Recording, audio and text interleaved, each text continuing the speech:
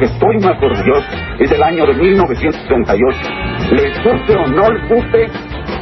Sin embargo, mi gobierno aceptó el reto del diálogo, no de la gritería anónima. Si algo pudiera pedirles, sería perdón por no haber acertado todavía a sacarlos de su postración. En nombre del vigoroso pueblo mexicano que me honro en presidir, México envía por su conducto a todos los pueblos de la tierra un mensaje de paz y amistad. No somos pragmáticos, pero con unos valores, con unos principios, tenemos una filosofía de la vida que es: ¿a quién conviene el rumor? ¿A quién puede dar ventajas la confusión? Cerrar filas y redoblar el paso. Esa será nuestra respuesta frente a los intentos de obstaculizar el avance de México. Yo tengo confianza, compatriotas, en el futuro de México. Mi confianza se basa en saber que una y otra vez los mexicanos hemos superado problemas. México reclama prudencia, no estridencia. México necesita que prevalezca la razón, no la cerrazón. México exige armonía, no anarquía. Ya, si gano de mí, como dicen en mi tierra, haya sido como haya sido. In other words, a policy of comprehensive development on the territory, where the investment in infrastructure may be the trigger. Y desempeñar leal y patrióticamente el cargo de presidente de la República que el pueblo me ha conferido, y que así no lo quiere, que la nación me lo demande. Esto es Lo Negro del Fantasma.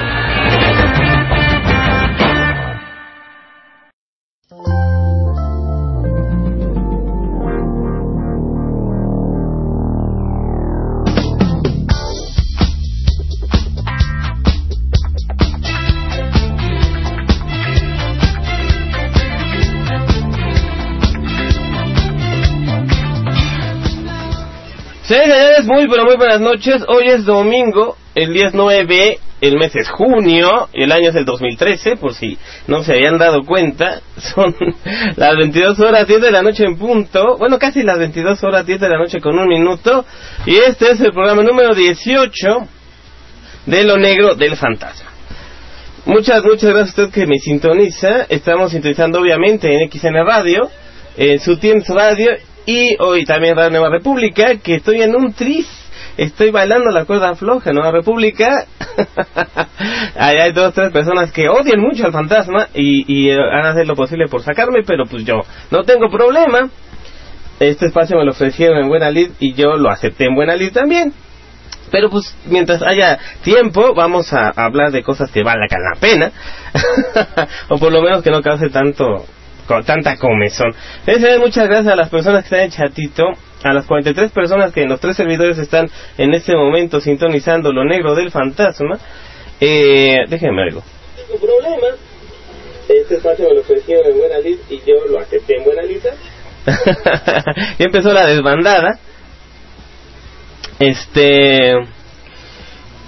Está Mona Lisa, no sé por qué, está Chavalobo, está No, Lluvia de Café, Raven, Nef, Cachetes, Goody Lips, ya están corriendo, ya corrió el doctor economicista, hombre que se molesta bastante cuando no le da uno no la razón porque no la tiene, sino más cuando no le da uno por su lado. Ya está grande el doctor, nesea bastante. Buen programa, Chavalobo, que me antecedió como siempre. Muy tranquilo, él muy conciliador, pero en algo sí tiene toda la razón del mundo.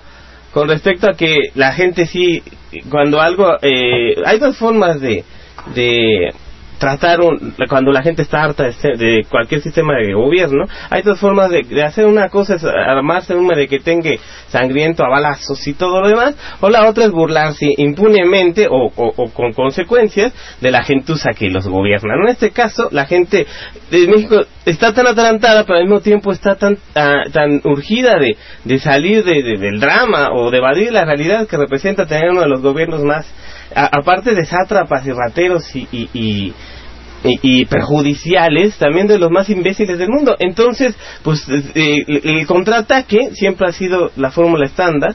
El contraataque es cotorreárselos, ¿no? El contraataque es darles en la torre y burlándose de ellos, ¿no?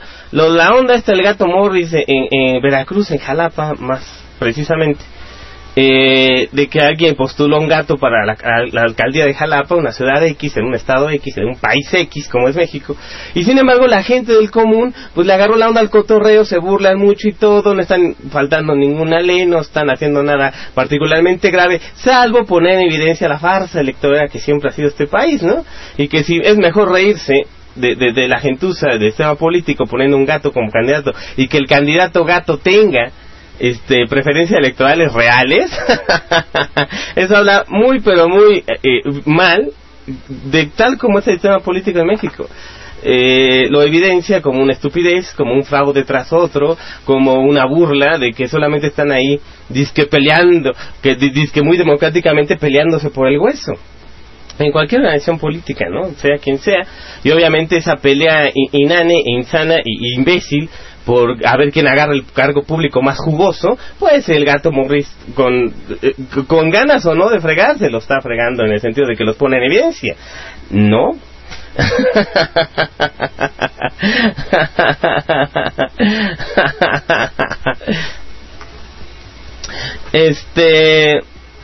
Muy bien, si tienen alguna opinión al respecto, tienen las vías para comunicarse tradicionales de Lo Negro del Fantasma. En este caso, en primer lugar, está abierto la cuenta en Twitter, @Brisno, para quien me quiera mandar un mensaje directamente en Twitter, o un tweet o un mensaje directo. También aquí en el chatito Nueva República, nuevarepublica.org/chat.html, si quieren entrar aquí a platicar. También los estoy viendo por este lado. Un correo, si ya usted es muy tímido o tímida y no sabe qué onda, brisno@gmail.com. Un correo electrónico muy discreto. Nadie me ha escrito hasta la fecha. Cuando hago el programa, prefieren mandar mensajes en Twitter o en el chat, es más directo. Y vamos a hablar un poquito de eso. El tema lo trajo a colación Chavalobo, pero no está por demás como que abramos un poquito y dejemos el aferrarnos a las ganas de creer. El escritor Armando Ayala, a pesar de que las preferencias políticas de este hombre ya grande, ya tiene sus añitos, no son precisamente de izquierda, pero Armando Ayala le dio muy bien a algo que yo uso mucho. Antes me mandan un tweet. Cristian Ramírez nos manda: hola Fantasma, muy buenas noches, aquí andamos escuchándote, estrenando Ubuntu 13.04 y actualmente excelente, perfecto, por Cristian Ramírez, @Luca_Fine. Ya está escuchando desde un sistema operativo Linux. Él instaló Linux en su computadora y no le ha fallado. De veras, eso es lo que quiero que pase. Es parte de la misión de Fantasma Negro, que ustedes usen software libre. Felicidades a Cristian Ramírez, nuestro amigo de aquí de Lo Negro del Fantasma. Está usando Linux. ¡Fabuloso! Bueno, antes de que me vayan, te cae por las ideas que siempre se me desbarran. Déjenme ver. En su computadora y no le ha fallado. De veras, eso es lo que quiero que pase. Estamos escuchando a Jamiroquai, intérprete blanco que tiene voz de Stevie Wonder. El escritor, porque escribe sus canciones, y intérprete de música, le ponen acid jazz, pero eso no tiene acid jazz, es más bien con música bailable, con algunos toques de rhythm and soul. Jamiroquai, estamos escuchando de su disco de 1999. ¿Cómo se llama el disco? Synchronized. La canción escuchamos Can't Hit, una de las canciones más conocidas de Jamiroquai. Vamos a escuchar todo el disco de Synchronized, Planet Home, Black Capricorn Day, Soul Education, Falling, Destitute Illusions, Supersonic, Butterfly y todas las demás éxitos. Después vamos a escuchar su álbum de 1996, Traveling Without Moving, Viajando sin moverse, o Viajando sin mudarse, y donde está una de sus canciones mejores, que es Cosmic Girl, un clásico de los 90. Esto de los dos discos de Americano que vamos a escuchar en este espacio, de Lo Negro del Fantasma, de 10 de la noche a las 12 de la madrugada.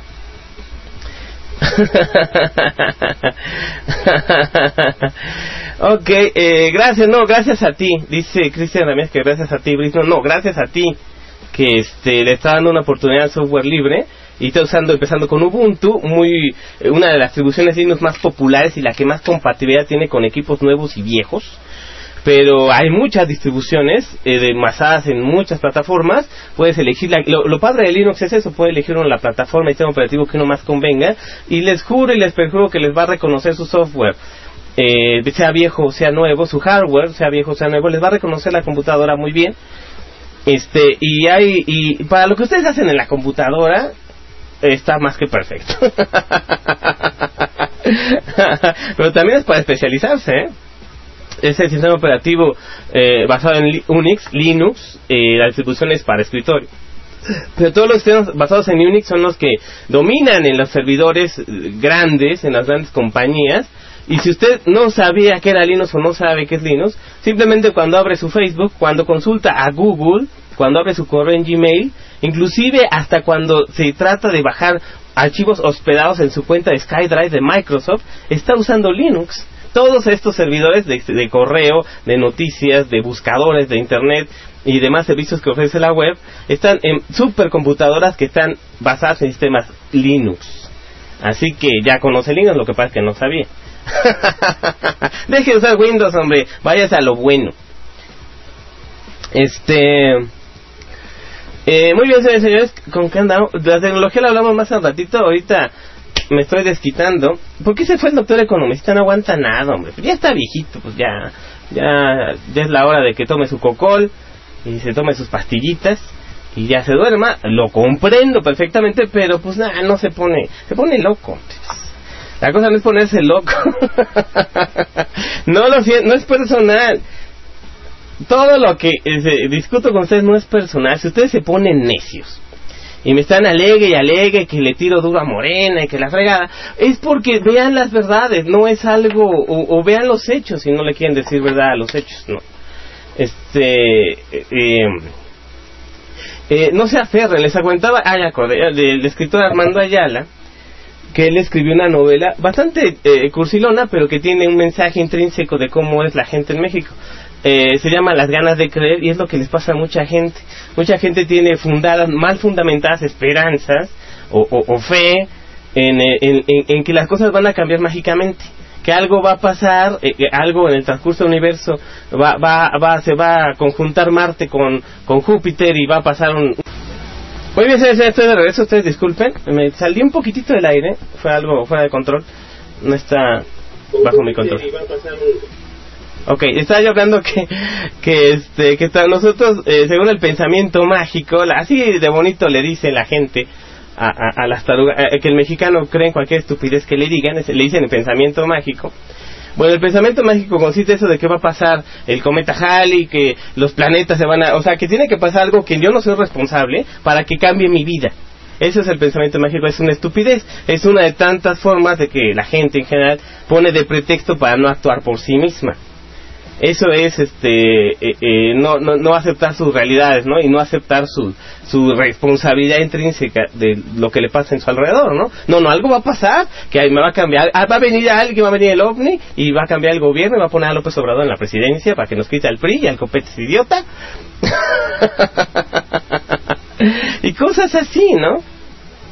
Y la verdad es bastante triste que la gente todavía se aferre a cosas que no tienen mucha lógica, pero que sí representan una esperanza infundada en que las cosas van a cambiar nada más por desearlo. Las ganas de creer del mexicano globero, que siempre está a la expectativa de las cosas, de los espectáculos, de lo que le enseñan. Le digo globero porque en el siglo XIX había un tipo que se llama Juan de la Cantoya y Rico, que trajo la tecnología en los tiempos del presidente Caray, fue a mediados del siglo XIX, antes de la Guerra de Reforma. Uno de tantos presidentes que se estaban en lo que Santana iba y se descansaba, ponen varios presidentes. Creo que fue general Arista, si mal no recuerdo. Bueno, pues uno de tantos, el doctor, que era el doctor, Cantoya, trajo la tecnología de los globos aerostáticos y hacía exhibiciones públicas para que la gente viera volar el globo y la gente de ahí viene el término globero, que a la gente le gusta mucho quedarse en la baba con los espectáculos, con algo, con cualquier cosa que lo distraiga de su triste realidad. Parte del pensamiento mágico mexicano dejado, dócil, atarantado, como me encanta decirles lo que son. Les gusta ser globeros, o sea, no son copartícipes de un cambio personal. Quieren que todo cambie, quieren que el gobierno cambie, pero ustedes no dejan de fumar, ustedes no dejan de beber alcohol, ustedes no dejan de drogarse, ustedes no dejan de tener malos hábitos, ustedes no quieren trabajar completo su turno de trabajo, ustedes no quieren aprender más de lo que ya les enseñaron en la escuela, ustedes no tienen una disciplina de lectura, ustedes no dejan de ver televisión y les encanta ver Televisa y las estupideces de Televisa y TV Azteca. Vamos, entonces lo único que les queda son sus ganas de creer. Soy un perfecto imbécil, pero quiero que cambie mi país, quiero que cambie mi entorno, quiero que cambie mi mundo. y quiero que cambie mágicamente, que sin que yo tenga que mover un dedo. O a lo mejor haciendo una llamada a un número 01800 voy a cambiar a México, ¿no? Y aparte de que les ven la cara con cada estupidez, que llamen a un teléfono para que les quiten. Ustedes les llega un mensaje, por ejemplo, al celular, o lo que antes, en los primeros tiempos de internet, se llamaba las cadenas, ¿no? Ahora se hacen por teléfono, antes se hacían por correo electrónico. Le llega un mensaje idiota que les dice: no, el señor Bukumaranga de Afganistán ya le va a heredar a usted sus 30,000 millones de dólares. O gánate un Audi. Solo manda 40 mensajes de a 5 pesos por mensaje. No causaría tanta risa si ustedes no lo hicieran. Es absurdo, pero lo hacen. Tienen las estúpidas ganas de creer que se van a sacar la lotería, de que se van a ganar un carro, de que se van a ganar un premio. O sea, por el amor de Dios, claro que no, pero son engañifas para que ustedes gasten y gasten y gasten y gasten dinero al estúpido y seguir manteniendo vagos, aparte de los vagos que ya mantienen.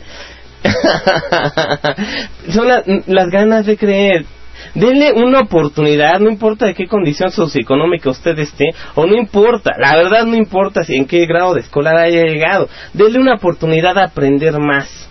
Denle una oportunidad, la verdad, y esto es en serio, denle una oportunidad a conocer más cosas. Sálgase de su circulito personal de amistades y empiece a leer a otras personas, empiece a conocer otros formas de pensar, empiece a ser un poco más científico, empiece, no sé, a tratar de cultivarse un poco más de lo que está, no se conforme con lo que tiene. Si no conoce sobre un tema, averigüe sobre el tema, no se quede con la duda. Algo de lo que es más triste que no progresa la gente es que en lugar de preguntar se quedan con la duda y no investigan, no aclaran sus dudas o esperan que alguien más haga por ellos. Hay mucha gente que no sabe, ya no digamos cambiar una llave o poner una tubería de un lavabo. Yo no soy plomero, ¿por qué tengo que saber?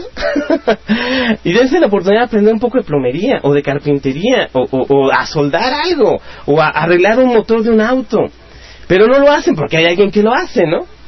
Denle la oportunidad a conocer más de lo que ustedes no conocen. Eso los va a llevar poco a poco a que ustedes expandan su cabezota, dejen de ver televisión y hagan las cosas por ustedes mismos. Y dejen de delegar o dejen de pensar que otras personas van a cambiar su entorno. Y que que el presidente en turno los va a sacar de pobres. No sean idiotas. Eso es en serio. No se ataranten. Nadie los va a sacar de ahí si ustedes no lo hacen por ustedes mismos.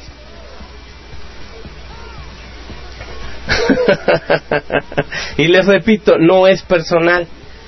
Traten de salir de su mundito de dulce y de chocolate, en el cual ustedes creen que nomás haciendo X o Z cosa repetitivamente, como es votar por López Obrador, por ejemplo, los va a salvar milagrosamente del fregadísimo hoyo en que esté el país. La verdad, ¿no? López Obrador no es mala persona, pero se rodea de tanta cosa impresentable. Ya decía el monero José Hernández, lo decía muy bien en un artículo cuando estaba apoyando a AMLO en la campaña del año pasado, lo decía perfectamente. O sea, nosotros criticamos a López Obrador porque a veces se pasa, pone cosas impresentables, como postular a senador a Manuel Bartlett, por ejemplo. A veces se pasa el lanza, ¿no? Pero hay mucha gente que cree en López Obrador, que es amloísta 100%, y y no, lo que diga el patrón es dogma, ¿no? Y no le retoban ni le critican. El mismo Paco Ignacio Taibo II muchas veces, inclusive que pertenece a Morena, al Consejo Político Nacional o Ejecutivo, no sé cómo se llama, lo critica y dice, no, a López Obrador hay que criticar lo que sea una participación crítica en la organización, ¿no? Y en eso tiene mucha razón, pero al pobre Paco Ignacio Taibo es el único que piensa crítico dentro de la sede de Morena, inclusive hasta las bases o la gente de hasta abajo no tocan a López Obrador ni con el pétalo de una crítica, ¿no? Y eso es dictatorial y eso es malo para cualquier organización que se dice democrática. Eso ya es empezar muy mal. Bueno, ya. O la gente de hasta abajo no tocan a López Obrador ni con el pétalo de una crítica,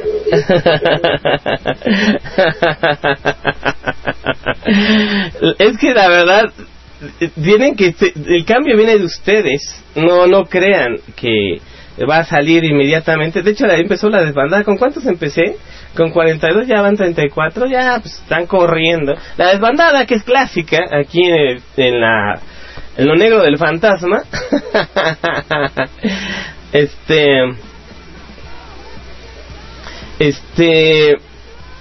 Muchas gracias, de verdad.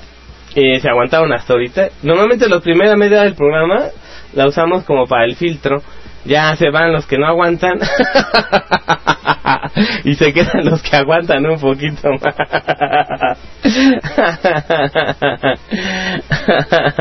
A ver, Nef, que ya está un poco más civilizado, está preguntando aquí. Dice, sí son responsables de sí mismos, por eso tan poca solidaridad. Claro que son responsables de ustedes mismos. Si ustedes le dejan quieren que alguien más los cuide o los ayude, no les va a pasar la van a pasar muy mal y van a quedar esperando sentados. No se hagan bolas, decía Salinas. Quizá López Obrador dijo, aquí no preguntamos de dónde vienen, sino a dónde van.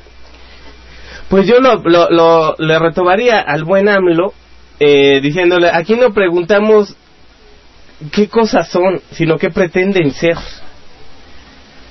No a dónde van, es como la publicidad de Microsoft, ¿a dónde quieres ir? No, pues quiero ir a la tienda Apple, man. Porque tu producto es una porquería. No, o sea, ¿qué es lo que pretenden ser? ¿Qué es lo que quieren hacer consigo mismos? Obviamente es bueno tener buenos ejemplos a personas honestas, y yo lo he dicho en este programa y lo reitero. Yo criticaré mucho a Morena y a López Obrador, pero López Obrador no tiene nada de cola que le pisen. Es uno de los políticos más honestos de este país. Y eso no ha habido muchos políticos honestos en México. Eso es reiterativo y a mí me consta. No lo digo porque me lo hayan dicho, me consta personalmente. Pero a lo que voy es, no importa que una persona sea honesta o buena, no vamos a dejarle a una sola persona o a una sola organización que lo saque a ustedes de pobres o de tontos. López Obrador no va a leer por ustedes, López Obrador no va a acabar la maestría por ustedes, López Obrador no va a titularse por ustedes, López Obrador no va a checar tarjeta por ustedes, ni aunque hubiera sido presidente. Hagan las cosas que tienen que hacer y háganlas bien. Habían dicho, el buen Steve Jobs, a pesar que era un desgraciado, que fue el fundador de Apple Computer junto con Steve Wozniak, y Steve Jobs era particularmente un capitalista muy canijo, decía algo, una de las poquitas cosas que dijo que es una verdad obvia, pero que es muy cierta, dijo, si ustedes van a dedicarse a algo, háganlo porque les gusta, háganlo con pasión, háganlo porque les encanta. Si se van a dedicar van a elegir algo que van a hacer del resto de su vida, que sea algo que les encante, que sea algo que lo hagan, que lo disfruten.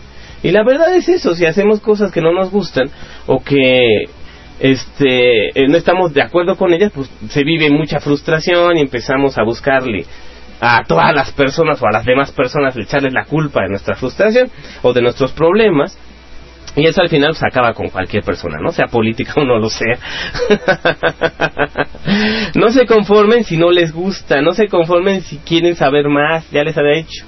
No se queden con la duda, hombre, trátense con un poquito más de respeto a ustedes mismos. No se volquen en una tarea si no creen en eso. y mucha gente me da el ejemplo, ¿no? Inclusive aquí mismo en Nueva República mucha gente que está afiliada a Morena y que le echa muchas ganas y hacen proselitismo y todo. Está perfecto, si les encanta y lo hacen con ganas, está bien, aunque no vayan a ninguna parte, pero está bien que les guste hacerlo y que la gente tarde o temprano lo recordará, a lo mejor no tanto porque son morenos, sino por lo que le ayudaron o por lo que le aportaron a su vida, le aportaron a su conocimiento, vaya, a enriquecer su cultura general, enriquecer su espíritu, enriquecer un aspecto en su vida que a lo mejor estaba vacío y que les ayudaron a salir adelante, ¿no? Eso es buenísimo.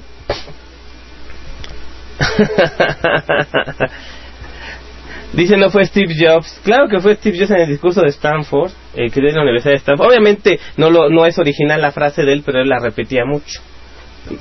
Es a lo que me refiero. Son las 22:10 en la noche con 24 minutos. ¿Por qué no se oye la música de fondo, Yamiroquai? Ah, porque está muy bajita, ¿eh? Pues con razón. Bueno, pues le estaba yo hablando, señor, ya que andamos, Chava luego tocó un tema muy padre acerca de las burletas a los políticos a través de, en este caso, de hacer una anticampaña política, ¿no? Promocionar a un animal, en este caso al gato Morris, por una candidatura. la campaña es buena, ¿no? Ahora sí va a ser bueno que votes por otro animal, Morris, para presidente municipal de Jalapa. La campaña tiene su humor, es muy es sarcástica, es irónica, es buena, al nivel que lo maneja la gente que lo está haciendo.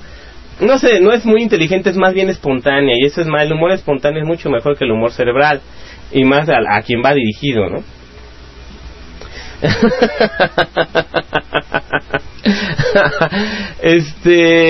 Y parodiando los comerciales de los políticos. Ahí en YouTube hay unas parodias de los comerciales del Morris, a un gato ahí rascándose los bigotes ahí y diciendo, no, en México necesita a alguien que conozca sus problemas, o los gatitos necesitamos mejor o qué decía, no me acuerdo. Dice, si los políticos, Jalapa está llena de baches, yo tengo toda la arena para taparlos, vota por Morris. Al gato Morris. ¿Por qué decía? No me acuerdo.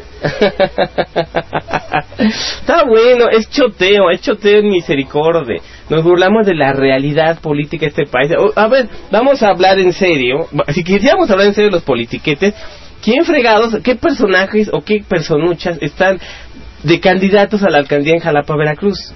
Del PRI, del PRD, de quien sea. ¿Y qué personas son? Obviamente personas que están ahí en la política, y si uno se dedica a la política es una porquería, es un asco, ya está ahí por cochupo, ya está ahí por conveniencia. O sea, todas las personas a que empezaron la política se tenían que pegar a alguien para empezar a subir y escalar, ¿no? Es parte del oportunismo político aquí en México, ¿no? El mismo López Obrador, cuando empezó en la política siendo priista, pues se pegó mucho a Carlos Pellicer y él lo subió 2-3 escalafones ahí en Tabasco, ¿no? La política siempre se dedica a eso, a lambisconear a alguien, a tratar de subir escalafones, a pegarse a alguien más poderoso que uno, a tratar de llegar al hueso lo más pronto posible. Después ya viene la reivindicación o la negación de los valores, ¿no? Y todo eso los lleva, al final de cuentas, a negarse a sí mismos, a actuar nada más por el puro interés, a que la política sea el fin y no sea el medio por el cual las personas accedan a gobernar o a gobernar a los demás o ayudar a los demás, según esto, servir al pueblo. Claro que no, se sirven de los presupuestos. Es lo que básicamente significa la politiquería, no solamente en México, sino en el mundo o en el universo. Pues a servirse de la gente, ¿no? Básicamente, y fingiendo servir a los demás, ¿no? Dice el Chava Lobo decía que en su lugar de residencia, que es Tijuana, Baja California, no había quien irle. ¿Y a quién le irían? Aquí en México, ¿a quién postulan? ¿Algún priista podrido? ¿Algún chuchista priista asqueroso? ¿Algún panista mucho desgraciado e idiota? ¿A subnormales? Básicamente el político es un subnormal, gente tonta, para que me entiendan, que nada más está buscando el dinero, básicamente. Muy pocos se salvan, como López Obrador, pero al final caen en el jueguito de apoyar o no apoyar. ¿A qué me refiero? Bueno, ya para acabar bien con el tema del gato Morris, es sano, es intrínsecamente sano, es muy bueno que la gente se dé cuenta. de que no vea con seriedad a la política en México, que es una farsa. Uno no va a buscar en una farsa algo serio, comprometido. Hay mucha gente estúpida de plano que en la campaña anterior veía que Peña Nieto, quería creer en Peña Nieto, otra vez vamos a las ganas de creer, quería creer que Peña Nieto era alguien serio y que iba a acabar, y que inclusive hasta le acabaron creyendo cuando metió al bote a la Gordillo, ¿no? O sea, gente muy muy idiota que se quedan con lo superficial, se quedan con lo de encimita nada más, en lugar de ver el fondo, de ver de dónde vino, qué hizo en el gobierno del Estado de México, que los fuertes rumores casi confirmados de que mató a su primera esposa, de que fue corruptísimo, y no vamos más allá, qué hizo en el caso de Salvador Atenco, Peña Nieto. Pero había gente muy estúpida que, a pesar de verlo con sus propios ojos, que había sido o quién es Enrique Peña Nieto, el idiota imbécil que no sabe ni leer de corrido, y todavía pensaban, tenían las ganas de creer que él, siendo presidente, iba a ayudarlos. ¿Que los va a ayudar? Claro que no, ni los ha ayudado ni los ayudará. Pero les digo, no confíen en eso. Entonces quítenle lo solemne a la estupidez politiquera mexicana. Eso los va a ayudar, uno, a relajarse un poquito y hacer un poquito, y dos, a verlo desde afuera, ya no estar adentro ahí clavados en que no, el desarrollo del país y la política. No, desde afuera, véanlo desde afuera, sálganse de todo eso, véanlo desde afuera, y se darán cuenta de inmediato el ridículo que estaban haciendo y que están haciendo la gente que está ahí en política.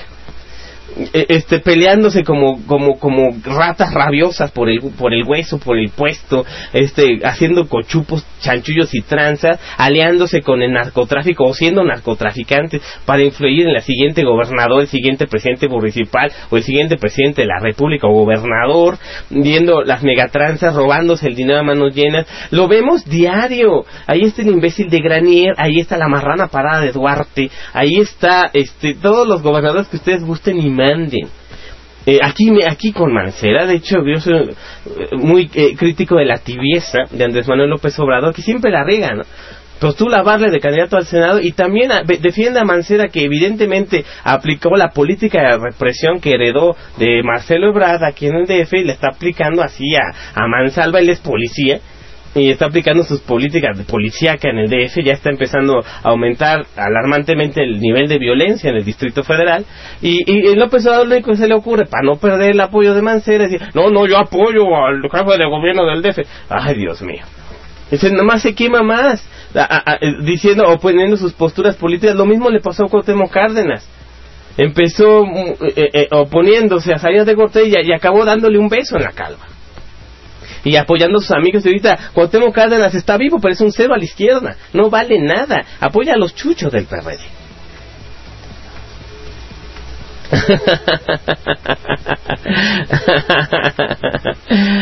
y deben criticarle lo que tienen que criticarle. Háganse ustedes dueños de su propia conciencia, vaya. Si están esperando a que López Obrador lo saque del hoyo, no los va a sacar. Y más con esas posturas tan incongruentes, ¿no? De que primero dice, no, que los políticos son unas ratas y la fregada, y después anda diciendo, no, pues yo apoyo a Mancera. Por el amor de Dios, congruencia, señores, carajo.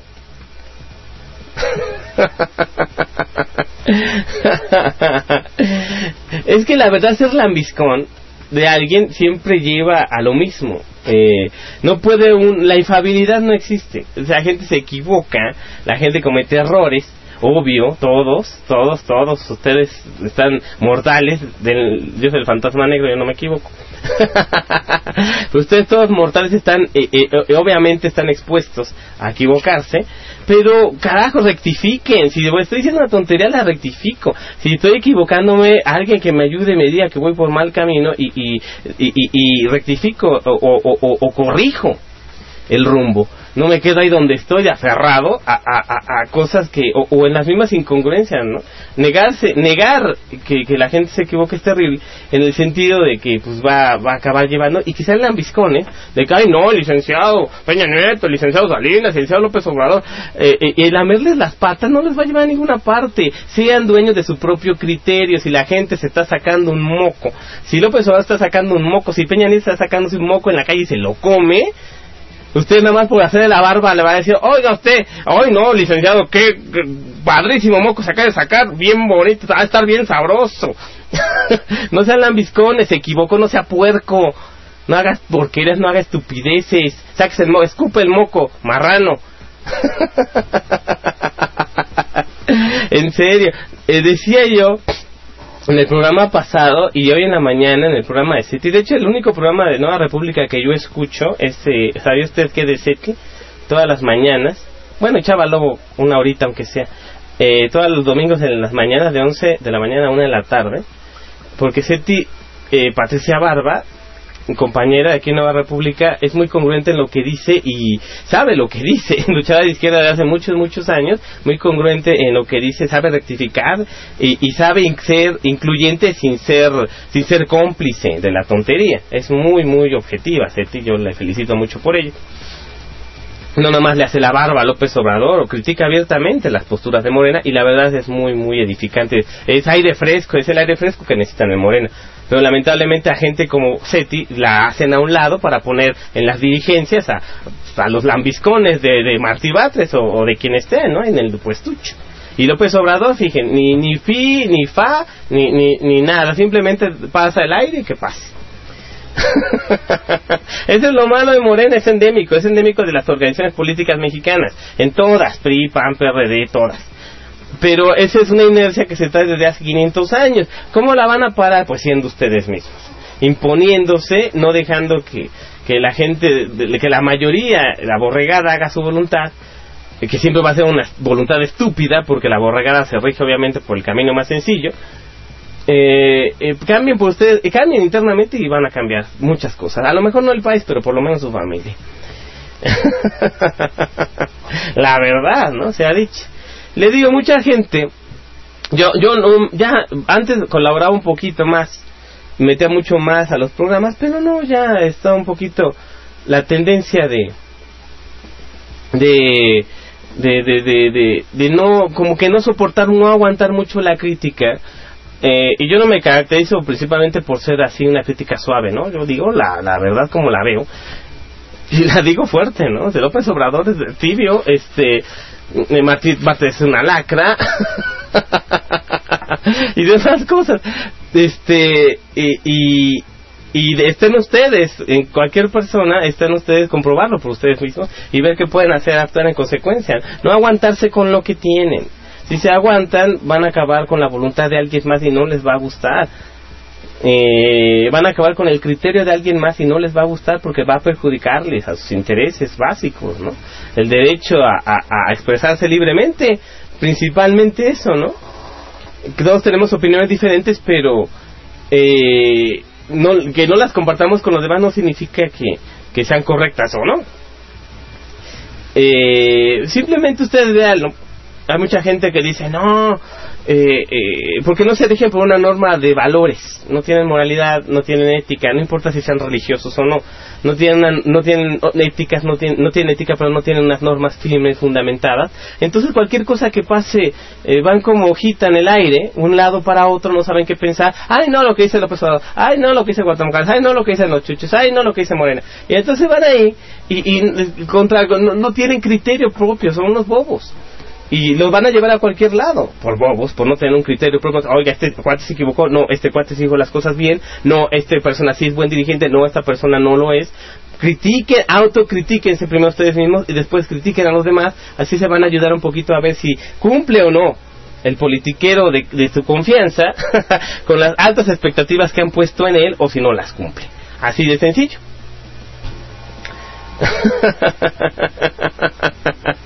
Señores, son las 22:34. Están escuchando a Jamiroquai de su disco Synchronized del 99, The Butterfly o La Mariposa. Que saben que Jamiroquai tiene una voz muy parecida a Stevie Wonder. Y sí, es un blanco gritón y tiene la voz muy parecida a Stevie Wonder, por eso pegó tanto. Era el negro que cantaba como blanco, algo así como Elvis Presley, pero se notaba mucho más la voz de negro en Jamiroquai. Ahorita les pongo una canción de él completa para que sepan de lo que estoy hablando. Ustedes pueden opinar, No se espanten, ya ve que no se mueve el chat para nada, se quedó estático. O aquí en Twitter, @Brisno, si es que no me tienen incluido en Twitter. En Facebook no tengo Facebook, ni recomiendo que lo tengan, puro espionaje ahí durísimo. Ahí viendo qué están haciendo. De hecho, todavía están en Facebook. Los están viendo hasta los calzones y ahí monitoreando cuentas y todo. Y están ahí ustedes de necios ahí enseñando sus datos, sus fotos y sus cosas de politiqueras, y cuando le llega el CISEN a su casa dice, oye, usted tiene que acompañarlo porque esto es una revoltosa, y se la llevan y luego no saben ni por qué.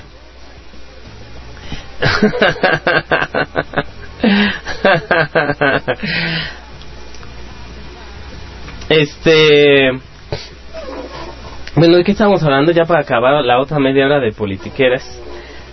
Ya hablamos del gato Morris, pitorrense, los políticos. Mire, algo que yo en algún tiempo dado, y aún todavía hasta cierto punto, soy monero político, ahora monero digital.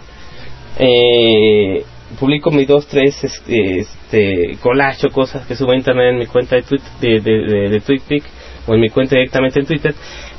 Los moneros políticos que tienen un criterio, la verdad, muy firme en sus convicciones, y que critican a todo porque saben de alguna manera u otra. No todos los moneros políticos tienen un criterio o una cultura general tan amplia y tan vasta como para permitirles criticar objetivamente o despiadadamente a quien se lo merezca.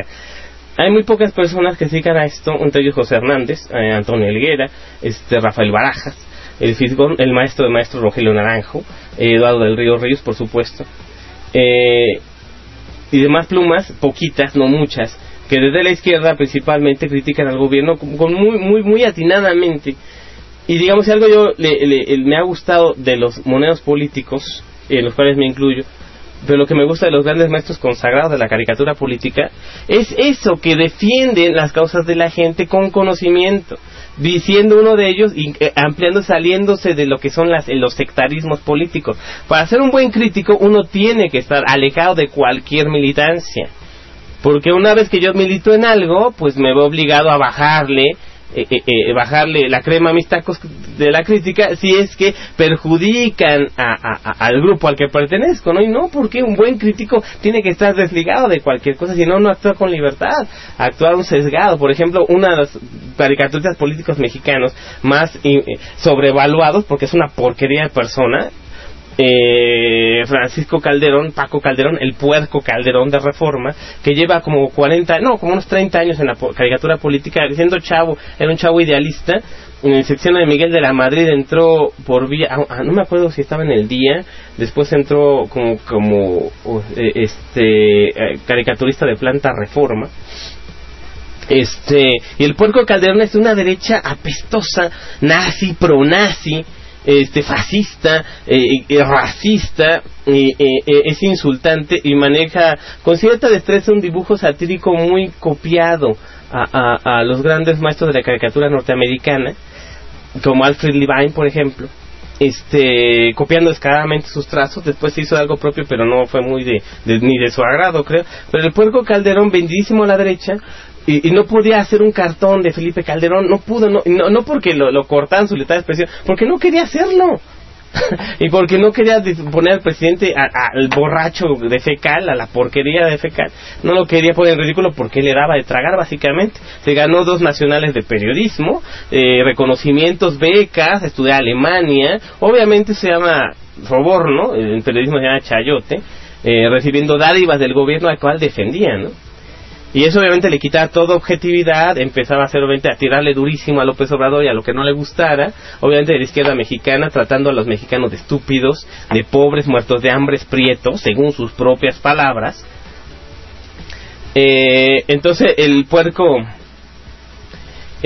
Calderón, pues uno hasta lo ve hasta con asco, inclusive hasta la gente de la derecha dice, no, pues es que este cuate está muy tirado a defender ahora a Peña Nieto y a Calderón en su momento, ¿no?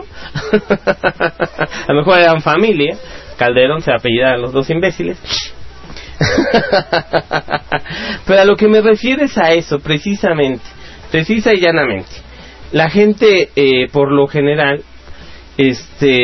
no puede actuar en libertad cuando uno es crítico si uno está afiliado, amarrado de manos porque pertenezco a X o Z organización política, partido político o secta, o lo que tú quieras, o lo que ustedes gusten y manden. Se actúa con más libertad, el trabajo que hacen los monedas políticos siempre ha sido muy bueno. La gente que se dedica a esto objetivamente normalmente es de izquierda, no de derecha, y no pertenecen abiertamente al PRD o a Morena, no, son gente que son de izquierda pero critican tanto a López Obrador como a Peña Nieto como a todo lo que se porten mal en la política. Eso es muy muy bueno.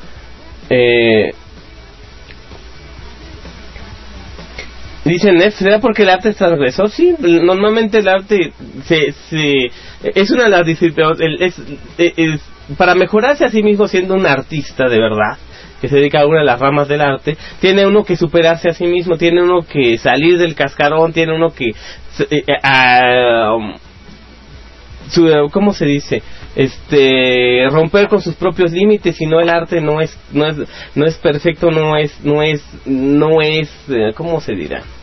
Vamos, si uno valdría la pena, tiene uno que romper esquemas, tiene uno que demostrarse a sí mismo y a los demás que está haciendo algo comprometido con sí mismo. Entonces, sí, el arte es transgresor, y para hacer un arte como es la caricatura política, tiene que hacer con alguien que no tenga coartada su libertad, para poder expresarse, para poder desarrollarse, para poder volar. Como que cualquier cosa a lo que se dedique, en el arte está muy bien representado, tienen que volar, tienen que salirse de sus propias limitaciones, si no, no van a ser grandes, si no, no van a decir lo que ustedes quieren decir.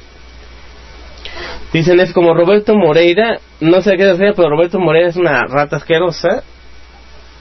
Los hermanos Moreira, Humberto y Roberto, los hermanitos Trácala, asquerosa, uno le mataron un hijo, y lejos de ser trágico para él, usó como trampolín para que al final Peña Nieto le perdonara la megatransota que hizo gobernando el estado de Coahuila, y ahora ande por Europa, creo, no sé en qué país de Europa ande ahí, en la impunidad total, ¿no? O sea, el que le mataron al hijo fue pretexto para exonerarlo de la corruptela. Dejó a Coahuila endeudado no sé por cuántos miles de millones de dólares. O sea, todo se robó prácticamente. Y así son todos los políticos en México, la gran mayoría. ¿Y qué hacen los gobiernos? Que entre ellos protegerse. Sí, cierto, tenía yo un tema aquí atorado. Muy bien, señores, estamos de regreso. Se corta un poquito la transmisión de la República, pero lo bueno que la tomamos de inmediato. Les decía yo que vamos a hablar ya para terminar la hora de la política, vamos a hablar de algo que ustedes a lo mejor todavía no entienden, como que todavía no les cae el 20. Ya para terminar la hora de la política. Tristísimamente, la gran mayoría de la gente piensa que las leyes están hechas para proteger a la gente. No, las leyes las hicieron las personas que gobiernan, y básicamente todas las leyes, desde la Carta Magna o la ley principal que es la Constitución hasta las leyes pequeñas, están hechas por la gente que los quiere fregar y que se quiere beneficiar a sí misma. ¿Ustedes por qué creen que existe el fuero? El fuero es una especie como de seguro o protección federal, protección que la ley se les auto-otorga a los que la hacen. Mientras ustedes tengan un cargo público, el fuero es lo que a mí me protege. Yo creo mi propia protección para que no me metan al bote si robo, o si mato, o si violo, o si hago alguna estupidez y friego a la gente. El fuero me protege a mí, político, para que la ley no actúe en mi contra y no me puedan meter a la cárcel y tenga la total impunidad del mundo. Y esas leyes, ¿quién las aprobó? Por los mismos que gobiernan. Ustedes piensan que es rotativo el gobierno en México. No, el gobierno en México es una especie de imperio o de monarquía, como decía bien el doctor Daniel Cosio Villegas en los 70. Es la monarquía sexenal. Y eso no solamente a nivel federal, sino a nivel local. Hay, por ejemplo, estados que han venido siendo gobernados por la misma familia desde los tiempos de Porfirio Díaz. Por ejemplo, en Chihuahua, la familia Krill Terrazas ha gobernado Chihuahua desde antes de que empezara el siglo XX. O por ejemplo, en Michoacán, los Cárdenas han gobernado Michoacán desde los años 30. Y así nos podemos decir que son las familias reales mexicanas gobernando el país. Por ejemplo, el poder federal primero pertenecía a la gente después de la revolución, después de que entre todos se mataron, a Madero lo mató Huerta lo exiliaron, y tomaron el poder la gente de Venustiano Carranza, al Barba de Chivo lo mató Obregón, a Obregón lo mató Calles, y así, ¿no? Se fueron, dice Cristian Ramírez, esos servidores tan molestos, tan cortantes, mi fantasma, ¿cómo cortan la inspiración? Sí, hombre, pues es Nueva República. Ya les he dicho que streaming.net, donde tienen alojado el servidor Nueva República, es bastante chafita, y eso que están pagando por el servicio. Bueno, pues allá ustedes. Les decía yo que desde que Calles consolidó el poder y dejó de matar gente, después de que mató a Obregón se dejaron de matar entre ellos y empezó a repartirse el poder. Primero puso a 4 idiotas de presidentes, a Ortiz Rubio, ¿cuál es el otro? A Belardo Rodríguez, ¿cuál era el otro? Bueno, y hasta a Lázaro Cárdenas. Cuando puso a Lázaro Cárdenas no mató a Calles, rompió el sistema exiliándolo, y ya empezó otro nuevo poder, el poder cardenista. Pero Cárdenas al final de su sexenio tuvo que hacer fraude electoral para imponer a Ávila Camacho, y Ávila Camacho era más mocho que otra cosa, y desde el Ávila Camachismo surgió el alemanismo que tumbó al cardenismo, lo hizo a un lado, y el poder priista, rata asquerosa, capitalista pro-yanqui durísimo, empezó realmente en los años 40 con Alemán y con Ávila Camacho, ¿no? Bueno, a lo que voy es que esa familia real del avilacamachismo, alemanismo, es la que sigue gobernando el imperio mexicano al día de hoy. ¿De dónde viene Miguel Alemán? Y junto con Azcárraga fundaron Televisa. Y el alemanismo siempre fue muy dado a poner gente, por ejemplo, ustedes en el sexenio no me acuerdo si de Ruiz Cortines, el papá de los Salinas de Gortari, Raúl Salinas Pedrero, fue ¿se llama Pedrero? No, Raúl Salinas Lozano, perdón, ustedes disculpen. Raúl Salinas Lozano fue secretario de Estado o subsecretario de Estado. Entonces del alemanismo viene el salinismo. O sea, son las mismas familias que han gobernado el imperio, el reino mexicano desde los años 40 por lo menos. Esto es lo que ustedes no se han dado cuenta. Ustedes creen que van a dejar a gente como Cuauhtémoc Cárdenas, que ya era parte de la casta divina, que sin embargo, como le hizo el fue al PRI, pues nunca lo dejaron ser presidente, o López Obrador, que no forma parte de la casta priista divina, él nada más era un arrimado de Carlos Pellicer allá en Tabasco. Entonces López Obrador hace un advenedizo, jamás, escuchen lo que estoy diciendo, jamás va a ser presidente, nunca lo van a dejar la casta divina del alemanismo, salinismo. Entonces, amén de eso, los modos y las formas de López Obrador, que están básicamente por ayudar más a la gente y ser menos tranza en el gobierno, pues no les gustan a ningún priista, promedio menos a los panistas. ¿Por qué Vicente Fox fue presidente a pesar de no formar parte de las castas divinas priistas? Porque Ernesto Zedillo hizo la jugada más maquiavélicamente tranza y asquerosa, que solamente por eso es un poquito peor que Salinas. El doctor Zedillo hizo varias carambola de varias bandas. A ustedes que son vagos y les gusta el billar, imponiendo a Fox, concertando desde el año 1998 con el presidente del PAN, que sí adivinaron, el presidente del PAN en 1998 era el ebrio Calderón, fecal, concertando con él imponer a Fox en la presidencia en el año 2000 a cambio de dos cosas: uno, que le cuidaran la espalda a Zedillo, y dos, que no dejaran que los salinistas regresaran al poder. Le falló al doctor Zedillo con los salinistas porque en 2003 Fox no la veía suya y le pidió ayuda. Como Zedillo no se la quiso dar, le pidió ayuda a Salinas, y Salinas le puso de condición dos cosas: te ayudo, Fox, a que no llegue López Obrador a la presidencia si sacas a mi hermano de la cárcel y me dejas influir en la decisión. Y el Fox dijo, órale, pues ya, haga usted lo que quiera, licenciado Orejón. Y Salinas empezó, a partir de 2003, empezó a ser el amo de México nuevamente, con todo el apoyo de Televisa. Llegó tan fuerte Salinas en 2003 que ya para 2005 ya había Arturo Montiel, salinista de hueso colorado, ya había impuesto a su sobrinete Enrique Peña Nieto, el idiota, de candidato a la presidencia en el Estado de México, y lo ganó de calle. Desde ahí estaban preparando a su delfín para ser presidente algún día, al Quique Copetes, ¿no? O sea, imagínate, todo está junto con pegado, está coadyuvado, la historia es continua de impunidad, de ratería, y que es la misma casta divina que gobierna México. A ver, aquí en el chatito están hablándome. Dice, Brisno, se ve muy bonito, creo que sí. No se ve nada. Ok, ya me sacaron de onda. Les estoy diciendo que ha sido la misma familia que ha gobernado México por lo menos los últimos 80 años. Y amén de los caciquismos regionales y el federal, y que son las mismas personas. Usted no crean ni tantito que hay democracia en México, no lo crean. Y cerrando el tema, empezamos principalmente con las leyes le hacen a modo para las personas que gobiernan. Las leyes en México, desde la Constitución de 1917 hasta cualquier pinchurriento reglamento de un ministerio público, está hecho para beneficiar a los que están ahí, a los que mandan, a los que gobiernan, entre comillas, a los que están ahí aprovechándose de la ciudadanía. No están a protegerlos a ustedes.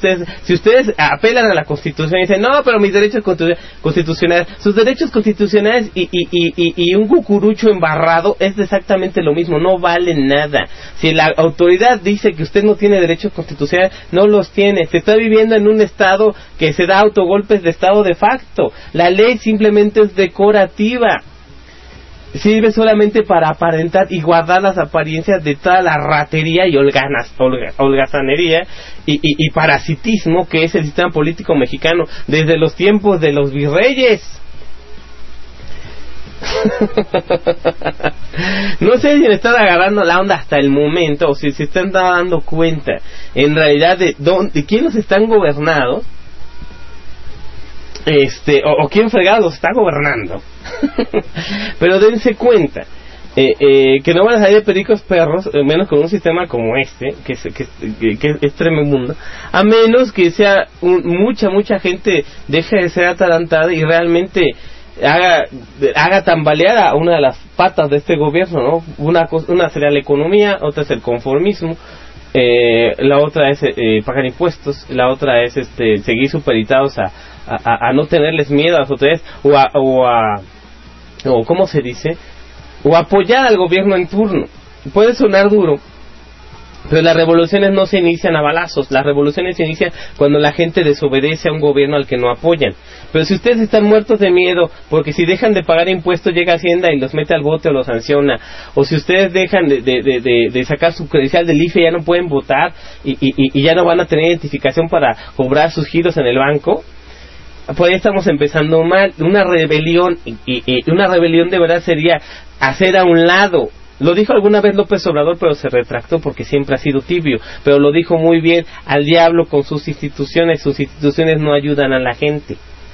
Y ahí está, ahí buscando el registro de Morán el idiota, ¿no? Pero, lo dijo bien y se retractó, pero lo dijo bien: al diablo con las instituciones. Una verdadera revolución comienza rebelándose, no apoyando al gobierno que los oprime.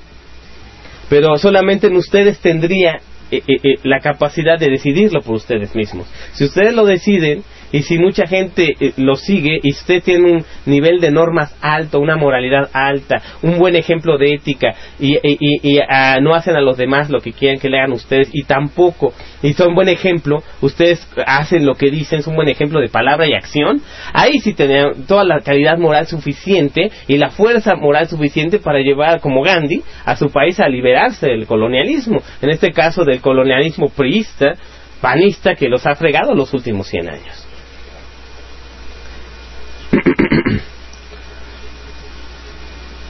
Por ejemplo, mira, ahí están comentando aquí en el chatito, miren cómo es la onda. Dice: ¿cómo explicamos el triunfo de Cuauhtémoc Cárdenas en el DF?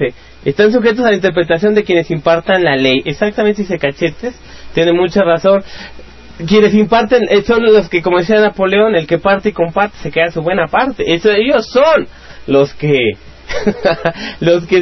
cortan el pastel, los que tienen la sartén por el mango. Vamos, a lo mejor está cayendo en muchos lugares comunes, pero si no me entienden.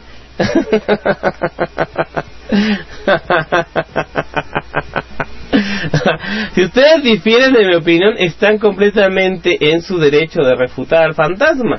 Soy un ente Perdón, es que se corta un poquito la transmisión. Les decía que ustedes pueden rebatir perfectamente al fantasma si ustedes no tienen no están de acuerdo, o pueden decirme su opinión. Twitter, @Brisno, aquí en el chatito Nueva República, o en su defecto brisno@gmail.com. Son las vías de comunicación para entrar en contacto con el inframundo del ciberespacio y con el amo y señor del inframundo del ciberespacio, que es Brisno, el fantasma negro. Pero creo que esta vez está un poco más serio que de costumbre, pero les ha ayudado un poco a entender lo que es la historia de México y cómo se los han mangoneado durísimo y bien, por atarantados por pensar que usted tiene la oportunidad de gobernarse a sí mismo. El mexicano nunca se ha gobernado a sí mismo desde la independencia. Mataron a Hidalgo, mataron a Morelos, Iturbide, que había matado a la gente de la lucha independentista siendo él un soldado realista, acabó transando, haciendo un pacto con Vicente Guerrero para consumar la independencia y él ponerse como emperador. Ahí empezaron todos los problemas. Y Vicente Guerrero, que ha sido un real luchador social, ayudó a tumbar a Iturbide de su imperio loco que hizo, y él fue presidente, pero al final lo traicionaron a Vicente Guerrero y lo fusilaron, porque no les parecía a los demás conservadores que Vicente Guerrero fuera presidente, porque era prieto, era mulato. Imagínense. Bueno, es un asco la historia de México. La gente buena la matan y la gente horrible es la que está gobernando. Básicamente esa es la regla en la política mexicana, ¿no? Si te portas bien, a la porra, y si te portas mal, adelante.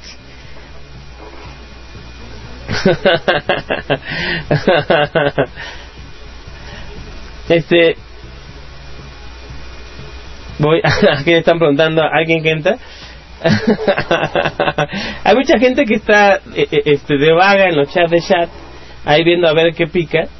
Entra aquí mucho en la República. Ya tengo 28 escuchas. La desbandada fue durísima. No les gustó la clase de historia, ¿verdad?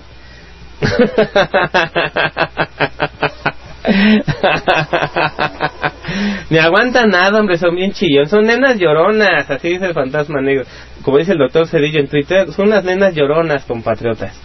Por cierto, sigan a Neto Cedillo en Twitter, una de mis cuentas en Twitter que tiene mucho aceptación, @Neto Cedillo. Es muy bueno, donde el doctor Cedillo les cuenta sus cuentos antes de dormir, los compatriotea, les habla del Fobaproa, siempre les contesta. Neto Cedillo es un buen tuitero. Síganlo, @Neto Cedillo.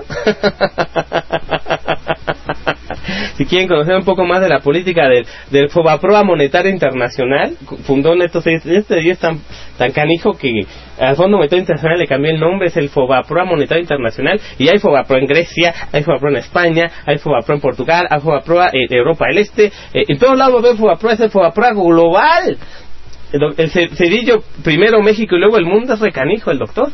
Y su gemelo malvado, el malvado doctor Z, es su gemelo malvado, que da clases en Yale, de Fobaproising the World 101. Legendaria la cuenta del doctor Neto. El malvado doctor Z, que su gemelo malvado. Bueno, vamos a la pausa de la hora. Son las 23:02. Vamos a escuchar a Jamiroquai con la canción que les prometí de su disco de 1996, ya legendario, Traveling Without Moving, viajando sin hacer mudanza. Vamos a escuchar Virtual Insanity. No, ya escuchamos Virtual Insanity. Voy a escuchar Cosmic Girl, la canción de Jamiroquai que lo llevó hasta la cumbre en 1996. Yo soy Brisno, el fantasma negro, y usted está escuchando el programa número 18 de Lo Negro del Fantasma.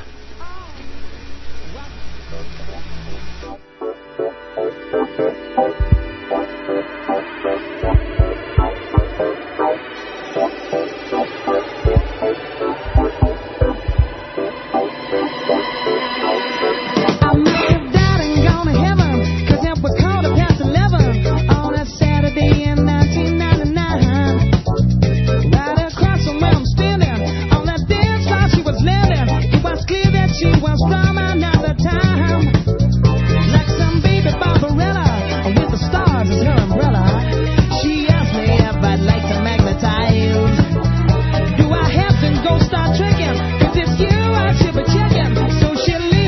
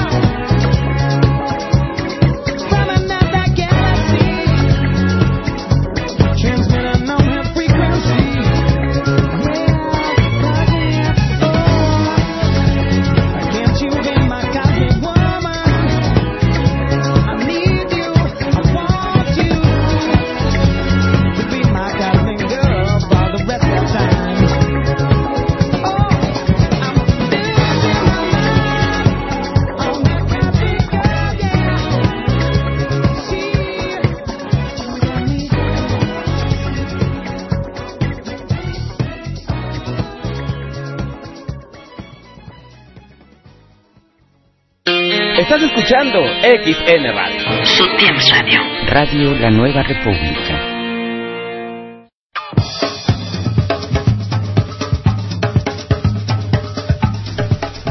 Sí, señores, estamos de regreso aquí en lo Negro del Fantasma. Son las 23:11 en la noche con casi 7 minutos. Acabamos de escuchar a Jamiroquai de su disco Traveling Without Moving de 1996, para ser más exactos. La canción Cosmic Girl, primer lugar de las listas de septiembre de 1996, con el buen Jamiroquai.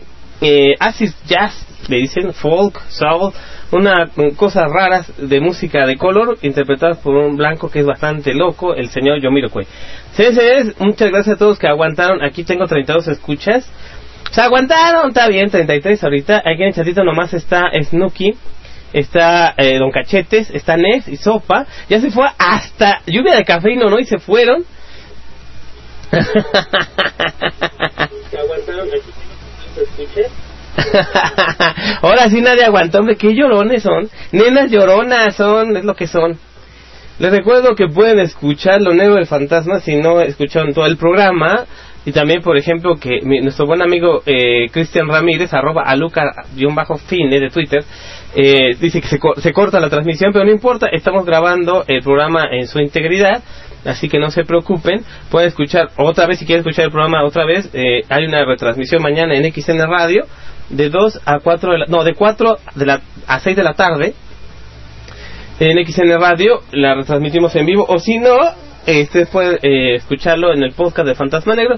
Yo al ratito acabo de la transmisión, me tardo más o menos una hora, algo un poquito menos, y editamos el programa, lo subimos al podcast de Fantasma Negro.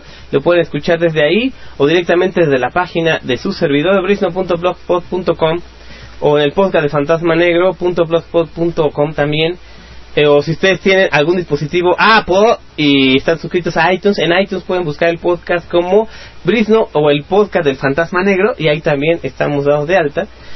Pueden escuchar el podcast donde ustedes quieran, en la página web, en su teléfono, en la página del podcast, en iTunes, en donde ustedes quieran pueden escuchar este programa y todos los demás programas de Lo Negro del Fantasma, el podcast del Fantasma Negro, algunos programas del consultorio tecnológico, todas las cosas que tenemos allá arrumbadas en el podcast, ustedes pueden escucharlas sin ningún problema. Acá estaba hablando por teléfono. No deberían, pero no creo que sea alguien que dé problemas. Bueno, es lo que yo pienso. Lo pueden bajar a su teléfono, pueden escuchar su computadora el podcast, este programa completito. Vamos a hablar de la tecnología, como siempre hacemos en la segunda hora. Vamos a hablar aquí en el chatito no sé ni qué hablan. Aquí ya nuestro buen amigo Pedro Romero de Ecuador ya se conectó. Nos dice: Brisno 34, ¿la escuchas conmigo? Saludos. ¿Qué crees que mañana presenta Apple? ¿Un iPhone 5? ¿Otro? el iPhone 5S. Dice Pedro Romero. Pues yo creo que sí, porque salió bastante malito el otro. Siempre presentan 4S, 3S. Pues el 5S no creo que sea el 6. Así se la juega Tim Cook. Desde que se murió Steve Jobs, Tim Cook es básicamente el bufón de Silicon Valley. Siempre hace estupideces. A lo mejor sí. ¿De qué vamos a la segunda hora? Tenía preparado yo un tema. Ahora que estuve escuchando las revisiones allá en la página del blog de Cubanos desde Linux, que es uno de los mejores blogs de Linux en internet, se los recomienda mucho el Fantasma. Colaboro ahí de vez en cuando, pero no me hagan mucho caso. El blog desde Linux, la página es blog desde linux.net, blog.desdelinux.net, es una página cubana administrada por dos muchachos cubanos que saben mucho de software libre, y es uno de los mejores blogs de Linux y en páginas dedicadas al sistema operativo Linux en el mundo. Colaboro ahí de cuando en cuando, pero sus posts son muy buenos, sus pláticas son muy buenas. Organizan a veces diálogos con sus colaboradores vía Hangouts, o así como una charla en Skype, pero en Hangouts en Google. Estaba yo viendo algunos de los temas que ellos están tratando, los colaboradores del blog, Y me interesó mucho hablar de virus, porque obviamente en Linux es muy difícil hacer un virus, pero están hablando de que por qué, para qué sirven, por qué no hay virus en Linux, o por qué es muy difícil hacer uno, qué es el software malo, o los programas que hacen daño a las computadoras con Windows, de dónde salieron, por qué están ahí, cómo se implementan, por qué tengo que proteger si uso Windows, básicamente porque uno es muy tarugo. Pero vamos a hablar un poquito acerca de seguridad en su computador, o en su terminal, o en su teléfono, en dado caso, era el tema que vamos a hacer. Pero ya me picó la curiosidad, Pedro Romero, en Twitter,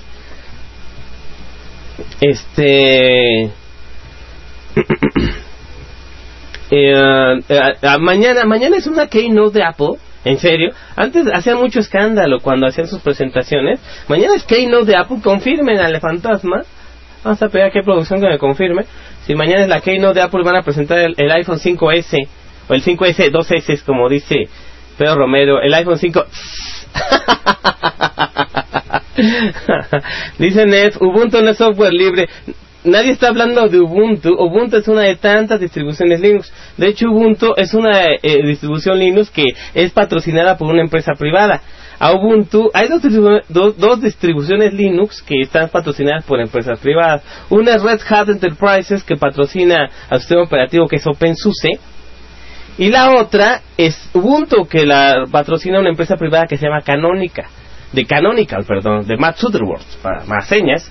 De Mark Zuckerberg, el dueño de Canonical, patrocina Ubuntu desde que se creó. Él creó una distribución Linux patrocinada por privados, en este caso. Aunque obviamente sigue, para tener una distribución Linux, digamos, sigue las reglas de la licencia GPL, que tiene que distribuir libremente su distribución para poder usar el núcleo Linux o el kernel Linux. Tiene que hacer que su sistema operativo, que su distribución de sistema operativo sea accesible de forma gratuita, si no, no puede ser una distribución Linux. Entonces, por lo mismo, Canonical creó Ubuntu en base a distribución libre, pero tiene mucho software privativo, y no es precisamente open source 100%. Pero hay mucha gente taruga que cree que el software libre es open source, o el open source es software libre. No necesariamente, hay muchos aspectos. La mayoría de distribuciones Linux más populares no son perfectamente libres. Hay distribuciones Linux que son perfectamente libres, pero les faltan muchas cosas y no son compatibles con todos los sistemas operativos, pero en eso existe, por eso es bueno la libertad. Uno puede elegir utilizar un sistema operativo privativo, semi-privativo o completamente libre. Uno está en la libertad de hacer eso.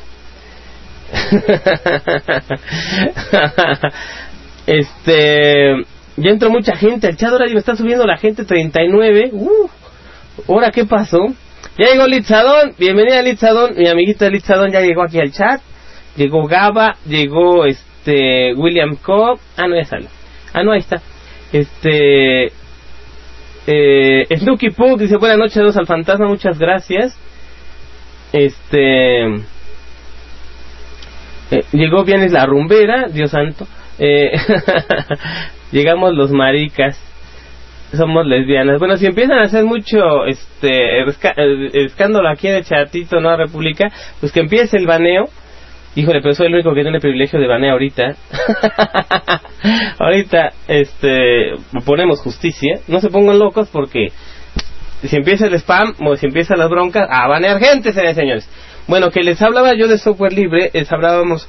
No me han confirmado si hay keynote de Apple mañana. A ver si nuestro buen amigo Pedro Romero nos confirma. Yo no tengo ni la más remota idea. Y como estoy haciendo el programa, no me gusta andar googleando cuando hago el programa.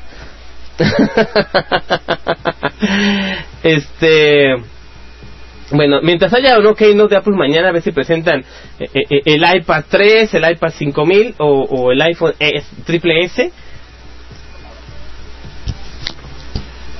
No tengo nada de música de fondo, o la tengo muy bajita. Déjenme verifico.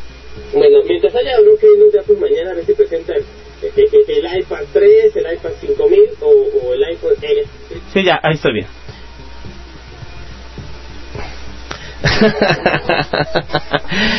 Vamos a hablar de los virus.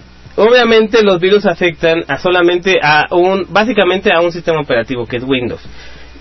Cristian Ramírez nos manda un tweet, nos dice: Brisno, honestamente yo estaba cansado de Windows 7. Sus antivirus fastidiosos, sus feas pantallas azules y además un trabadero feo. Exactamente, el problema con ustedes es que usan Windows. ¿Por qué usan Windows? Por costumbre. ¿Saben por qué Windows es el sistema operativo más extendido del mundo? No porque sea bueno, ni porque sea popular.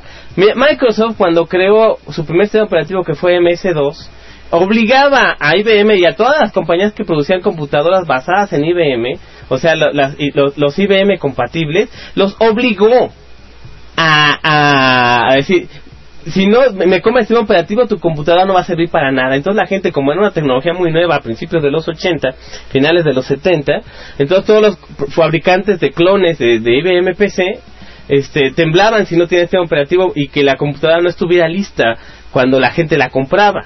Porque podía uno comprar una computadora, sistema operativo, y uno tenía que instalárselo, y era un cuento. Si ahorita es difícil, imagínense hace 30 años. Entonces, Bill Gates hizo su fortuna básicamente a base de la intimidación. Obligaba a todas las computadoras que salían al mercado a tener sistema operativo, y como las demás compañías de software hacían su propio hardware, por ejemplo Apple no vendía software, no vendía programas, vendía computadoras ya con sus programas. Entonces Microsoft vio ese nicho de oportunidad canija, abusiva, y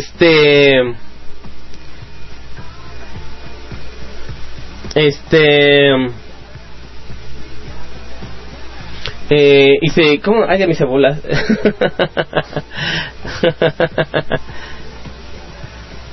Luchipuk dice: bueno, la clase de memoria histórica se refuerza con clases de teoría política del Valladolid. Sí, un saludo a Tomás Mojarro, que sí sabe lo que dice. El Valladolid pasa la teoría. Pues yo creo que ha hecho más de lo que muchos de Morena.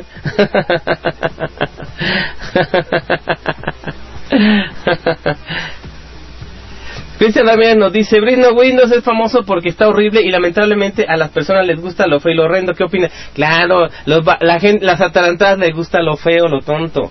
Es cuestión de clase, de gusto, de educación. Si nomás estoy acostumbrado a la misma estupidez o puras tonterías, pues me conformo con lo que sea. Es el conformismo en muchos aspectos. Ya lo hablábamos en la primera hora, pero el conformismo tecnológico sí tiene que ver mucho con la educación. Si yo no conozco otra cosa, pues voy a acabar agarrando lo que la borregada usa. Y como todas las computadoras traen Windows, porque Bill Gates desde sus inicios obligaba a los fabricantes a tener su porquería, pues la gente decía que era lo único que había, y eso aprendían primero MS2, después Windows.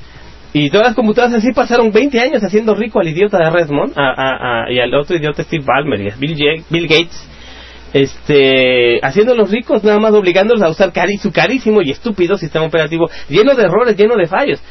Microsoft Windows, para hacer la cosa técnica, pero que ustedes me puedan entender, es un sistema operativo de un núcleo que no se basa como los sistemas tradicionales en Unix, que son núcleos monolíticos. Es un núcleo partido en varios pedazos, todos controlados por el registro de Windows, que no es más que una estupidez. Es el peor sistema de control de archivos que existe. Se basa en una cosa que se llama el registro, y el registro lo único que hace es repartir los archivos en todo el disco duro o el sistema de almacenamiento principal del equipo. Reparte todo revuelto.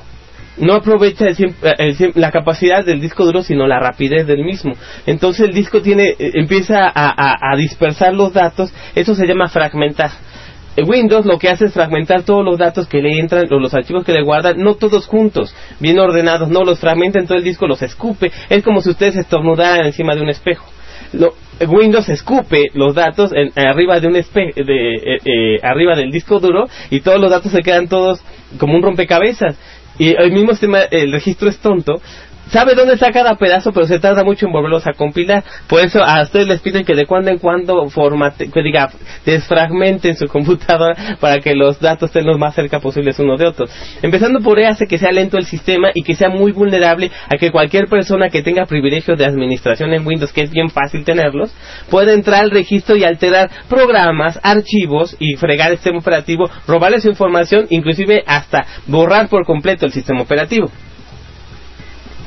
Cristian Ramírez dice: Brisno, exacto como decías, conformismo tecnológico. Se conforman con lo que hay. Cristian Abella ya me dijo, por eso tiene que fragmentar el disco. Exactamente. Escupe, el registro de Windows escupe todo arriba del disco duro y hay que juntarlo otra vez. Es horrible. Eso los sistemas basados en Unix no lo hacen. Los sistemas basados en Unix estamos llamando de BSD y Linux, que son sistemas basados en el viejo sistema Unix de hace muchos años, que fue modificado el núcleo. Minix, por ejemplo, era uno de ellos. En Minix se basó Linus Torvalds para hacer Linux en 1991. BSD2 lo usó en los años 80. En BSD se basaba, por ejemplo, el viejo sistema NeXT de Steve Jobs. Cuando salió de Apple, Steve Jobs hizo un sistema operativo que se llama NeXT y estaba basado en BSD. BSD es muy extraño todavía, es aún más críptico que de Linux, pero es muy seguro. El sistema operativo de los marcianos. BSD es la quinta maravilla en la cuestión de seguridad. Lluvia de Café nos manda en Twitter: hola, me sacó la sala, pero aquí estoy escuchándote. Yo pensé que nuestra amiga Lluvia de Café había corrido. Había huido espantada ante la clase de historia. Qué bueno que nos sigue escuchando. O sea, aquí la sala de chat está lo más tranquilo,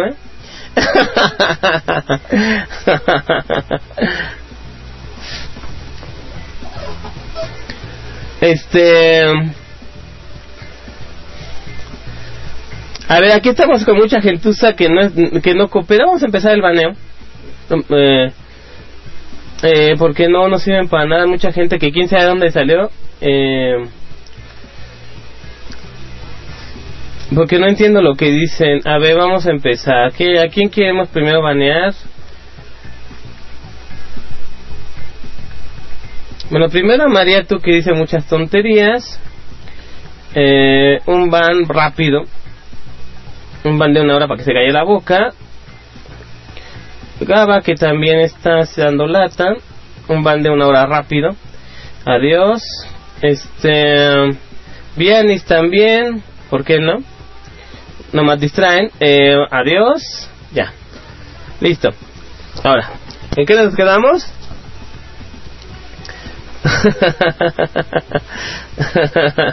Dice Snushipu, correcto por el valedor que pretende hacer comedor comunitario. Y luego tiene broncas de lana. Por eso mejor se quedó en la teoría. Sí, pues sí, obviamente cuando una persona marca de una u otra forma algo de diferencia, pues se quedan solos y no hay apoyo, pues se acaba por morir el concepto, ¿no? Están hablando de teoría política. Aunque está muy bien fundamentada la teoría del maestro Tomás Mojarro, muy bien fundamentada. Sin embargo, obviamente, al estar solo y no tener recursos, pues ni apoyo, y que aparte de que toda la izquierda del sistema le tira durísimo, pues así cuando vamos a avanzar.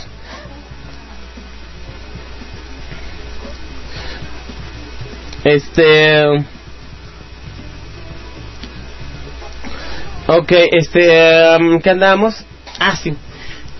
Ok, entonces cuando los obligan a tener Windows no saben otra cosa. Es lo único. Mucha gente, ustedes, la mayoría de las personas que me está escuchando lo está haciendo a través de una computadora con Windows. Los menos con un teléfono móvil.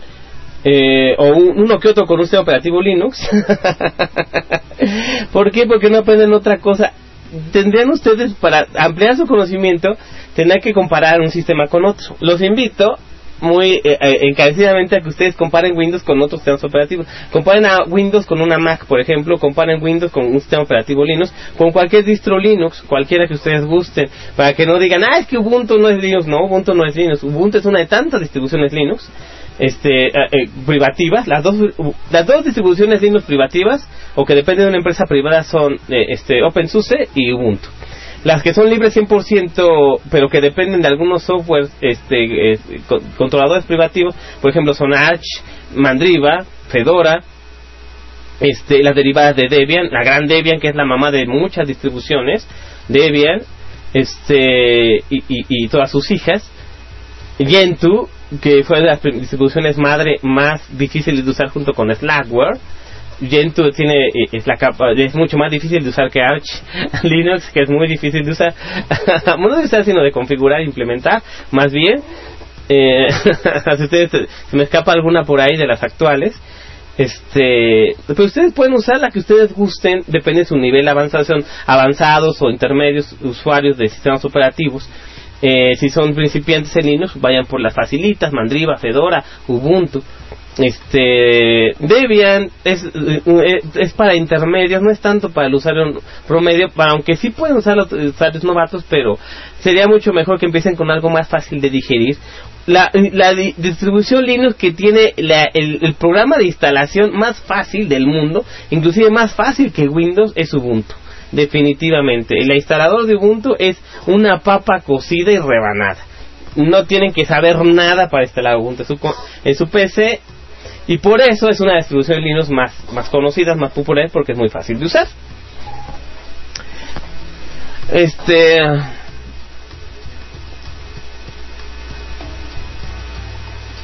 Me pregunta que por qué lo baneo, porque se portan mal, síganse portando mal y los baneo. GNU Linux libre, les dice Triskel. Triskel es una distribución Linux. De hecho estaban hablando en el chat de los del blog de Linux el otro día, el sábado. Estaban hablando de Triskel, que es una distribución de tantas distribuciones españolas. En este caso Triskel es de Andalucía, si mal no recuerdo, una distribución local española. Triskel, que es la única distribución Linux en España que ha aprobado la Federación de Software Libre, la Free Software Foundation del talibán del GNU Linux, que es Richard Stallman, que no quiere que nada privativo en una distribución de software libre, un sistema operativo libre de GNU. No quiere nada que sea privativo, ni controladores, ni blobs, ni nada de eso. Entonces Triskel es una de las poquitas distribuciones Linux completamente en español, que proviene de España, que pasa, ahora sí que está autorizada por la Free Software Foundation de Richard Stallman, de que no tiene nada privado, todo es completamente libre, y es de las autorizadas por el buen talibán Richard Stallman. Así que ustedes quieren probar Triskel Linux, vayan a triskellinux.org, bájense un live DVD o un live CD, prueben sus computadoras a ver si les gusta. Perfecto. Hay diferencia entre las distribuciones que son completamente libres, que son poquitas, y las distribuciones que tienen algo privativo, que son las más populares, pero es igual, es software de intercambio. Ustedes no tienen que pagar nada por instalar Linux en sus computadoras. Ustedes pueden tener acceso a una gran cantidad de programas que son libres de uso, algunos con restricciones, la mayoría no.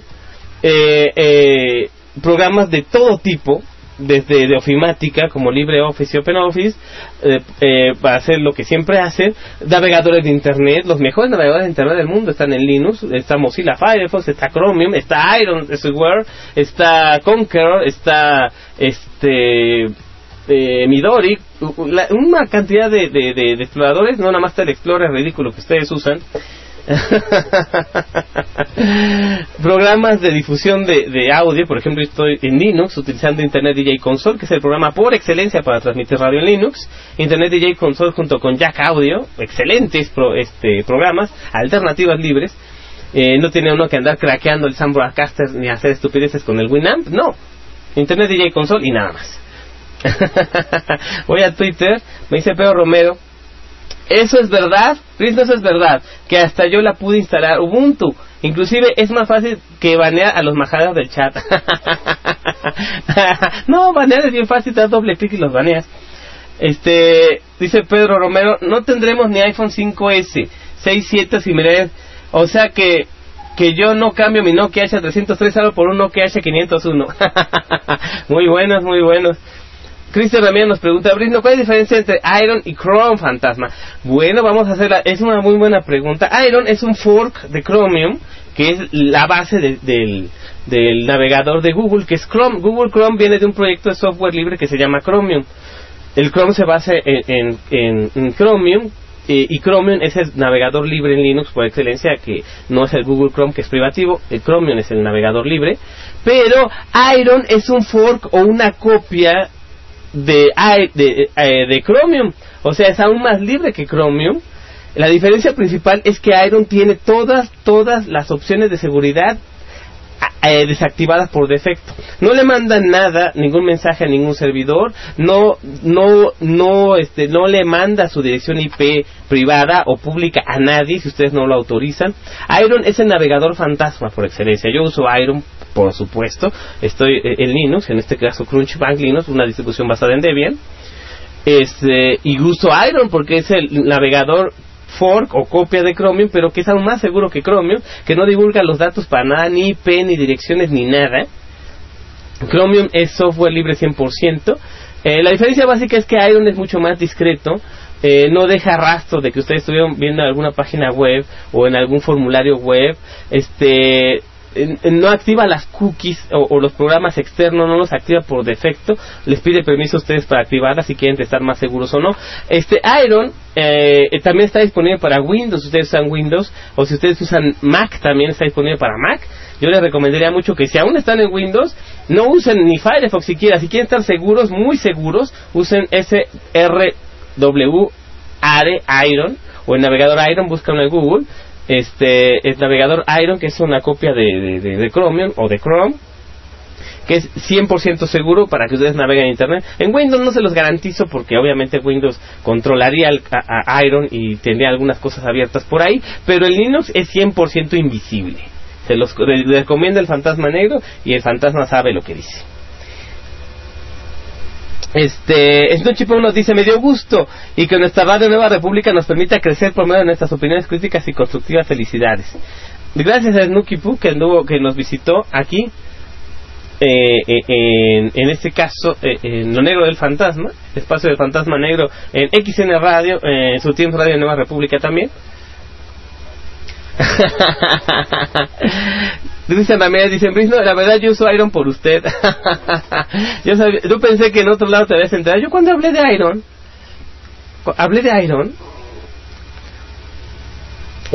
no me acuerdo en qué podcast hablé de Iron. Ya están muchos podcasts ya, o en algún programa. Ay, recuérdeme porque ni idea, no tengo buena memoria.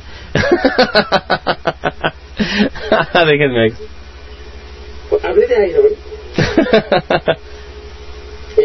No me acuerdo en qué podcast hablé de Iron. Ya son muchos podcasts ya, o en algún programa. Ay, recuerdo.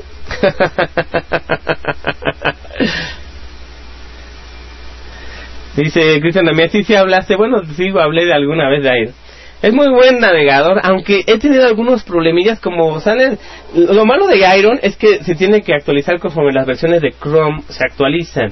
En este caso Iron no le lleva tanto, no está tan actualizado. Por ejemplo, ahorita el Chrome va por la versión 29, Chrome va por la versión 28 y el Iron apenas sacó la 27 la semana pasada.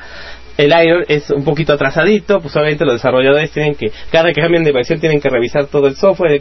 Lo malo es que a partir de la actualización número 27 de Iron se desactivaron por defecto algunas extensiones de Chrome. Por ejemplo, en Iron, en Linux, no sé si en Windows, pero en Linux, a partir de la versión 27 de Iron, ya no pueden utilizar, por ejemplo, la extensión de TweetDeck, por ejemplo. Yo, por ejemplo, para usar mi TweetDeck en navegador, tengo que usarlo en Chrome y no lo puedo usar en Iron porque se traba y me marca errores. Entonces es un bug ahí que me imagino que los programadores de Iron están arreglando. Pero sí hay unas cosas, como se actualiza tanto en este caso Twitter es bien canijo con las aplicaciones y Chrome o sea, no quiere que nadie ande teniendo su API por a todos lados. Twitter está cerrándose mucho, ya no hay tantas aplicaciones que pueden usar Twitter o los lectores o los clientes externos de Twitter, tanto en teléfonos como en navegadores o en escritorios.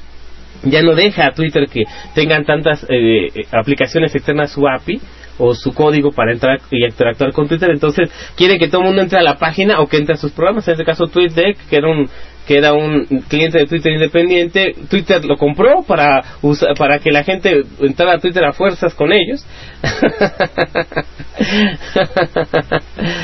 Brisno dice: Iron no se actualiza automáticamente, creo. No, Iron no se actualiza automáticamente. Las versiones que saca son instalables, son ejecutables en Windows, o son imágenes de disco en Mac, o son archivos .deb o .rpm en Linux.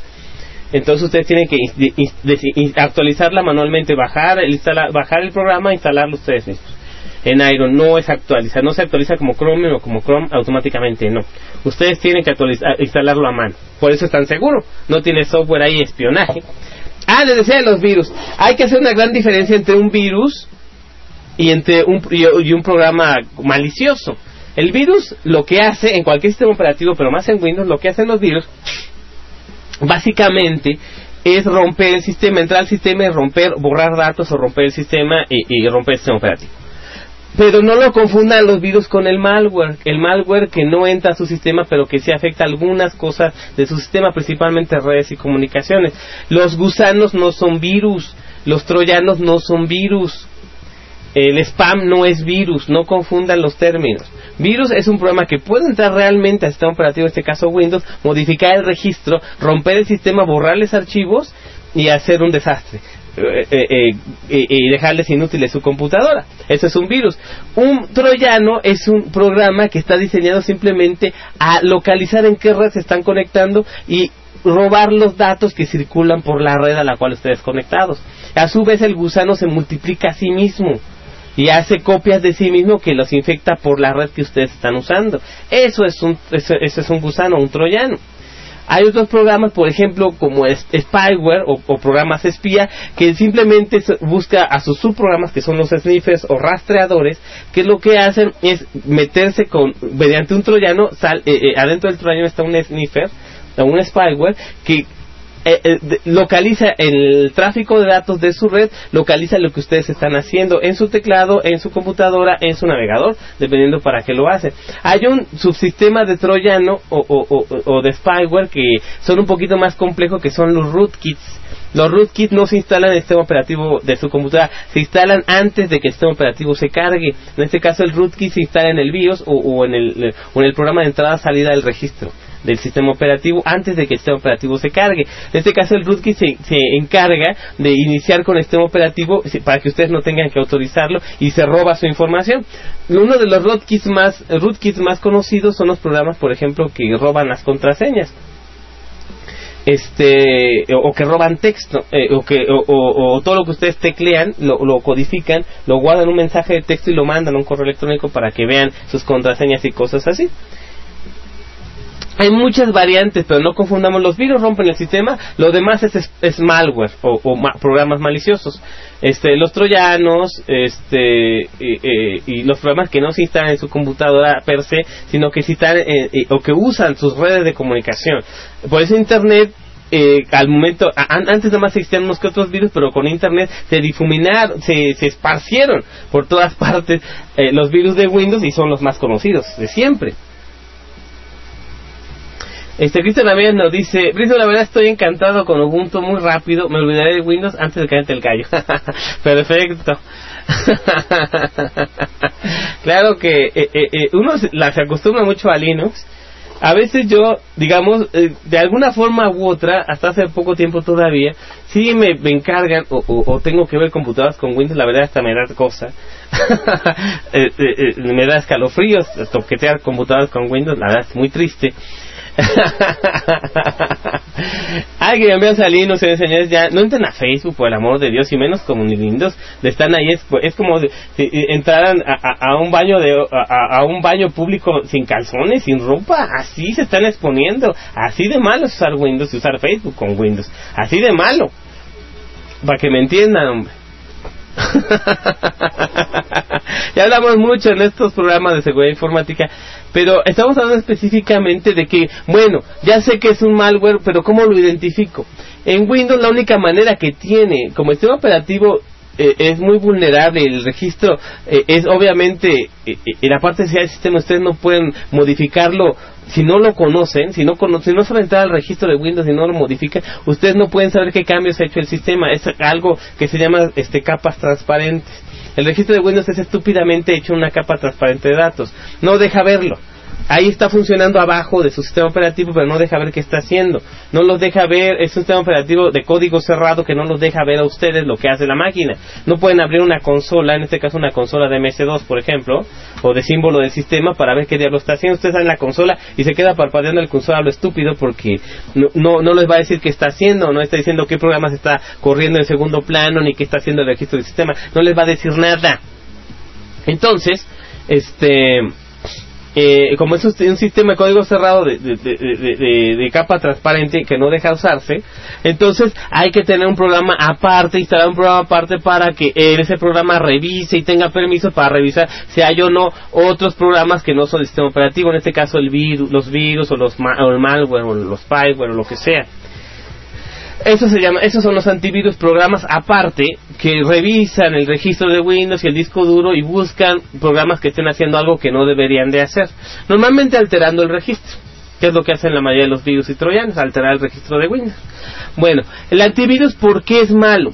En sí, el antivirus es un programa la mayoría de los antivirus son programas muy pesados que para tener acceso al registro de Windows y poder limpiarlo y limpiar y sacar los programas malos que están fregando al sistema operativo tonto, pues tienen que utilizar recursos del sistema, usan procesador, usan memoria, tienen que estar corriendo en segundo plano todo el tiempo, entonces eso hace que la computadora sea más lenta porque quita recursos, quita memoria, quita sistema operativo, quita recursos del procesador, entonces hace que la máquina sea más lenta por no importa cuántos gigabytes tengan de memoria, siempre el antivirus va a agarrar lo más que pueda para funcionar eficientemente. Entonces, obviamente, eso repercute en el tiempo en que ustedes hacen sus cosas, se tardan más en editar, se tardan más en imprimir, se tardan más en navegar, se tardan más en hacer lo que están haciendo. Eso es el problema con los antivirus, que son muy pesados y difíciles de manejar. La mayoría son tontos, estupideces como Norton antivirus, que es pesadísimo, la estupidiza la computadora, porque en unos casos Norton llega a utilizar hasta 1 giga completo de memoria RAM, imagínense computadoras chiquitas que tienen 2 gigas o 1 giga de memoria RAM, pues con antivirus se acaba todo, no puede, y se quedan trabados cuando se traba la máquina y no responde el mouse ni para atrás ni para adelante y tienen que reiniciar el equipo. Eso es básicamente lo que pasa. Antivirus muy ligeritos que son gratuitos en internet, como el Avast o el AVG, que son nada más por encimita, medio escanean así ligerito y les meten quién sabe cuánta cantidad de virus idiotas y ustedes los tienen ahí, porque el antivirus ese pues no tiene control absoluto del sistema ni del registro y no les revisa nada. Me dice Cristian Ramírez, y hace que aparezcan las famosas pantallas azules horrendas. Bueno, la pantalla azul en Windows no es leyenda, es realidad. Cada que Windows colapsa por alguna razón, normalmente por broncas de hardware, que la memoria no sirve, o que el sistema está obsoleto, que está viejo, o alguna falla del sistema operativo que se trabó por completo, por este caso un antivirus que exige mucha memoria y que forza al hardware a hacer estupideces. En este caso Windows se traba y saca la famosa pantalla azul, ¿no? Que es el aviso de que Windows dejó de funcionar, tiene que reiniciar el equipo o ponerse a llorar, ¿no?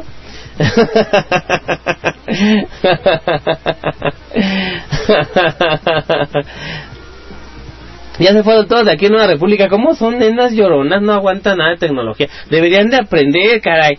Aprendan, si no, ¿cómo están? Pues están como están llenos de virus.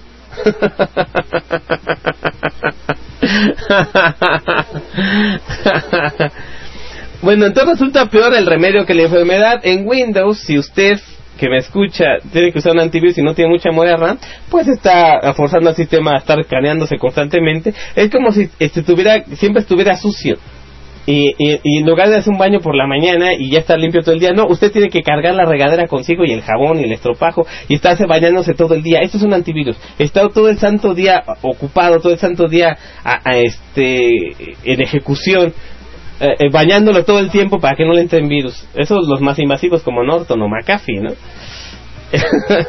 Imagínense qué incómodo sería hacer todas sus tareas cotidianas y aparte tenerse que estarse limpiando, bañando todo el tiempo. Así de incómodo es un antivirus para el estúpido Windows. Y crear una solución a medias. Microsoft hace algunos años, 4 o 5 años si no recuerdo, cuando salió Windows 7 liberó su propio antivirus, que es el Microsoft Security Essentials, que es un antivirus gratuito para la gente que compró Windows, que no lo trae pirata, sino que lo compró y que ustedes lo instalan y ya hace una revisión del sistema. No hace una limpieza profunda, pero lo mantiene más o menos aislado.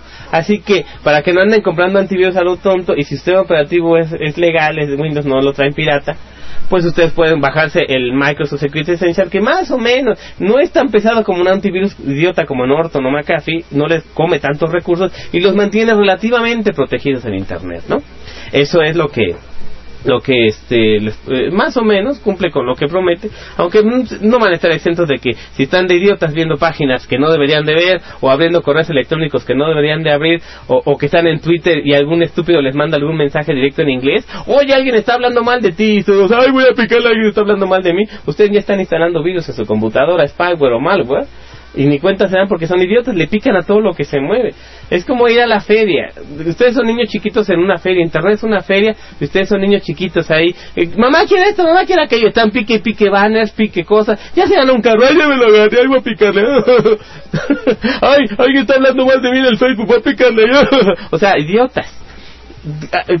Obviamente no son ciertas las ofertas, ni usted sale un banner estúpido en una página pornográfica que le dice que ustedes son el visitante de 9.900.000, que ya se ganó un iPad, ya me ganó un iPad, voy a picarle, y les mete una sarta de malware que la computadora ni formateándole se le quitan los divs.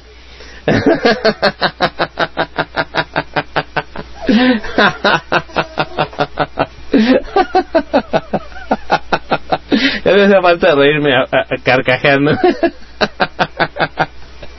Formateándole se le quitan los vídeos. Me preguntan ayuda de Café Brisno, ¿qué opinas de Kaspersky? Sería Kaspersky. Es un antivirus de Europa del Este, que de hecho tiene tecnología soviética, de hecho, de las primeras versiones de Windows, el Kaspersky, es entre polaco y soviético.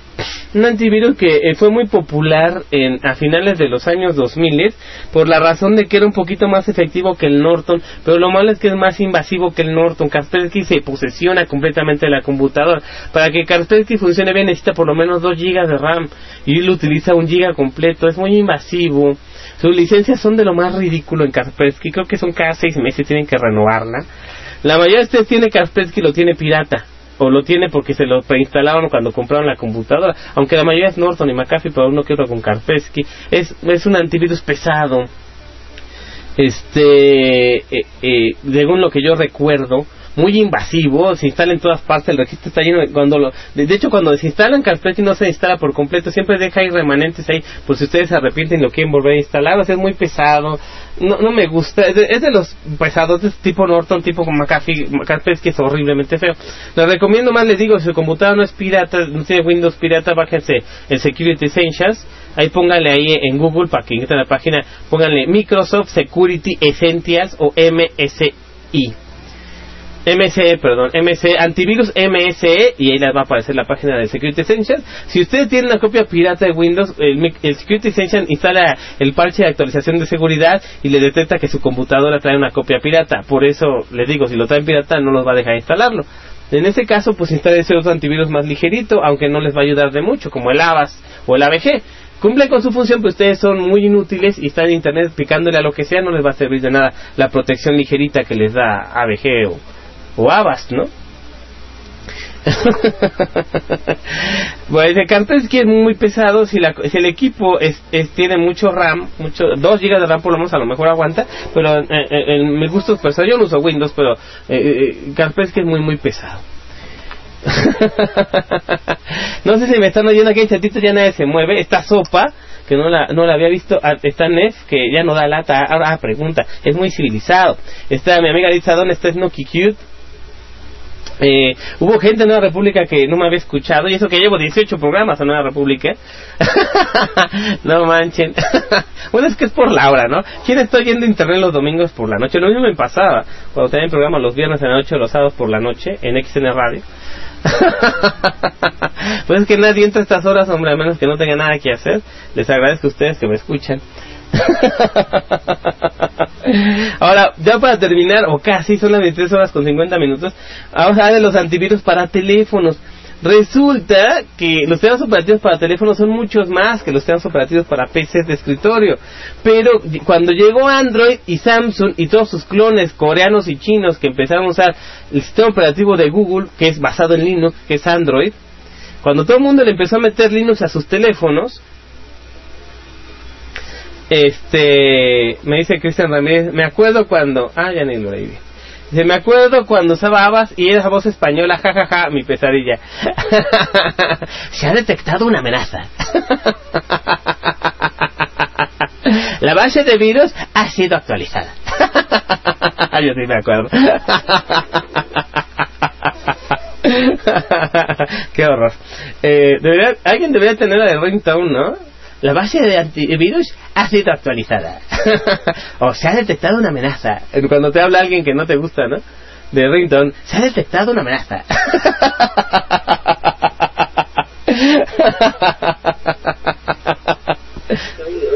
La base de antivirus ha sido actualizada.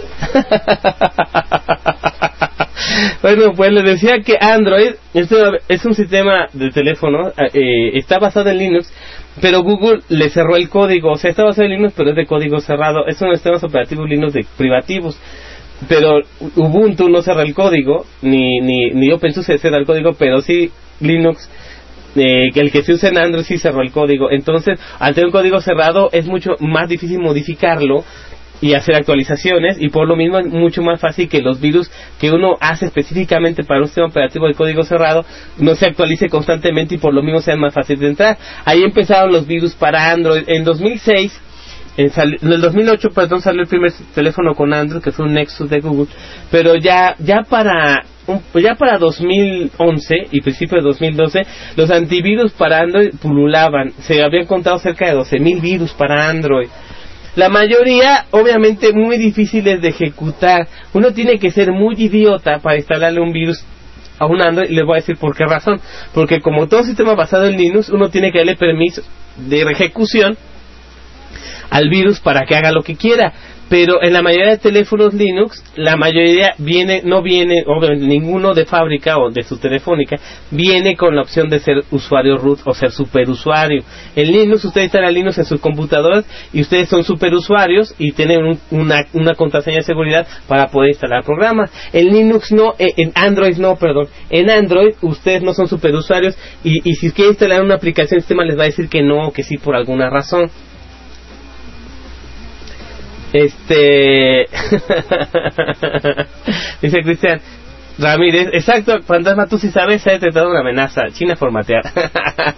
Pues ya no, cuando detecta una amenaza normalmente ya estaba. Cuando la llega a detectar a base es porque ya hizo todo el daño que pudo. Bueno, en fin, les decía que tienen que ser muy tontos y aparte tener el teléfono enruteado. Tienen que ser ustedes super usuarios en Android para que un antivirus, y aparte darle permisos al virus para que se instale. O sea, tienen que hacer muchas cosas avanzadas para que se instale un virus en Android. Lo que se instala más en Android no son tanto virus, se instala mucho spyware. Ese no necesita tantos permisos de superusuario. Ese se puede instalar hasta en teléfonos que no son ruteados o que no tienen acceso root. Instalar un spyware, un gusano que se distribuye a través de la mensajería, por ejemplo, o cuando estén conectados a internet, ya sea por red de datos o por wifi. A lo mejor sí pueden agarrar un gusanillo ahí que les copia sus contactos y se los manda a otros, pero aún así tendrían que usted darle permisos de ejecución. Así que los que programan virus para Android no son tan tontos, y lo que hacen es hacer una aplicación ya con el spyware adentro, con el malware adentro de la aplicación, subirla a la tiendita Google Play o al Android Market, lo suben a la tiendita y pues lo ponen como una aplicación que pueden descargar del Google Play. Así, ay, este jueguito, lo voy a bajar, lo bajan y se instala y le dan permisos, porque si ustedes tienen Android se dan cuenta que cuando bajan una aplicación le dice, esta aplicación solicita los siguientes permisos, y ustedes le pican, sí, que pida los permisos que quiera. Ok, cuando es malware que esté encerrado en una app en Android, ya ustedes le dan los permisos porque es un jueguito y lo instalan y bola, sale el spyware y empieza a propagarse por toda su red. Que no son tan maliciosos en Android, como no tienen permiso de superusuario, en realidad no pueden hacer muchas cosas. Cuando mucho, a lo mejor pueden hacer una lista de los sitios web que visitaron en un momento determinado, o la lista de sus contactos y sus teléfonos. Nada más, es lo peor que han hecho un virus en Android. Autoesparcirse por toda la red. Nada más. Y ya, duplicarse a lo mejor un gusano, pero no pasa a mayores. Si alguna vez ustedes agarran un virus en Android, por tarugos que son, ni se preocupen. La verdad no hacen mucho daño. No les rompen el sistema ni lo dejan usar su teléfono. Y todo tan fácil como en dado caso de que ustedes sienten que el teléfono está muy lento y está muy tonto, pues guarden su información, hagan un respaldo y pum, denle crán al teléfono, vuelvan a instalarlo, vuelvan a los ajustes de fábrica o háganle un recovery. Si ustedes saben hacerle un recovery, una recuperación de fábrica al teléfono, háganselo. Así de fácil. Sí, señores, así me divertí bastante y mucho en la hora de política estuvo muy buena, hasta clases de historia de México hubo, eso me da mucho gusto. Aprendieron mucho, aunque ya la mayoría se fueron huyendo, corriendo en desbandada, porque son una bola de inútiles que no quieren aprender de la historia. Y la clase de tecnología, ustedes han aprendido bastante a saber lo que es un virus, lo que es un spyware, lo que es un spam, el diferente tipo de software malicioso. Ya no usen Windows, hombre, no sean tarados, les digo la verdad, se lo digo sinceramente, no es personal, pero son tarados. Instálense un sistema operativo Linux, son completamente libres, no tienen que pagar nada por bajar una imagen en un CD, en un USB, instalarlo en sus computadoras y probarlo, como nuestro buen amigo Cristian Ramírez, que está feliz porque ya se bajó Ubuntu, que es un sistema operativo basado en Linux, muy bueno.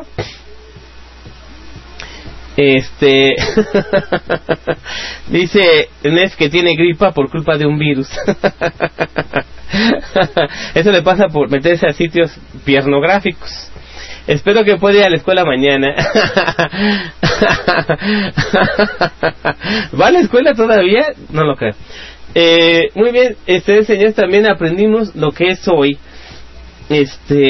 Más que nada que ustedes piensen por ustedes mismos. En todos mis programas trato de que sigan algo de enseñanza personal. Mi compromiso y algo de mis deberes como el fantasma negro, amo y señor del inframundo y ciberespacio, es que ustedes aprendan y que sean menos tarugos de lo que normalmente son, que aprendan de sus experiencias, que aprendan de las experiencias de los demás, que experimenten en cabeza ajena, que no se esperen a que les llegue la tragedia a sus vidas para actuar en consecuencia. Háganlo de antemano. No se esperen, háganlo, tomen sus propias decisiones, no dependan de ningún líder, ningún caudillo, ningún partido político, no dependan de nadie para hacer lo que tienen que hacer. Simplemente escuchen, reflexionen, tengan un criterio propio y decidan ustedes, no que decidan por ustedes. Y así, de alguna forma u otra, dentro de unos 1000 años, si es que no se acaba el mundo antes, a lo mejor, y si la gente empieza desde ahorita a conocerse a sí misma, a tomar sus propias decisiones, a lo mejor va a poder en 1000 años México ya no va a ser la porquería de país que ahora es, y a lo mejor hasta tiene un gobierno y un pueblo que sean que sean éticos, que sean congruentes y que sean las mejores personas del mundo.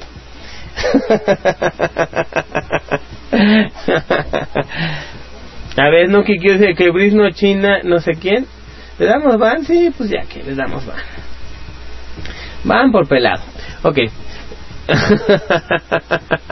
Les digo, nomás se meten ahí a fastidiar aquí a chatito. En lugar de que opinen, nada más se enojan, pues ¿por qué? Les digo que son tarugos y no les estoy adivinando, ni estoy especulando, ni lo estoy ofendiendo. Les digo simple y únicamente la verdad basada en hechos. ¿Son tarugos? Sí. Punto. Sí, señores, muchas gracias por escuchar el Fantasma Negro. Son las 16 horas 11 de la noche con 59 minutos. Escuchamos los 2 discos completos de Jamiroquai. En este caso escuchamos el disco Traveling Without Moving de 1996 y el disco Synchronize de 1999. Escuchen Jamiroquai, buenas canciones que tiene este hombre que canta como negro, pero es un blanco loco. Mucho soul, mucho acid jazz, mucho funk, un clásico de los 90. Yo soy Brino Fantasma Negro, ustedes afortunadamente no lo son, pero no sean tan tarugos, hombre.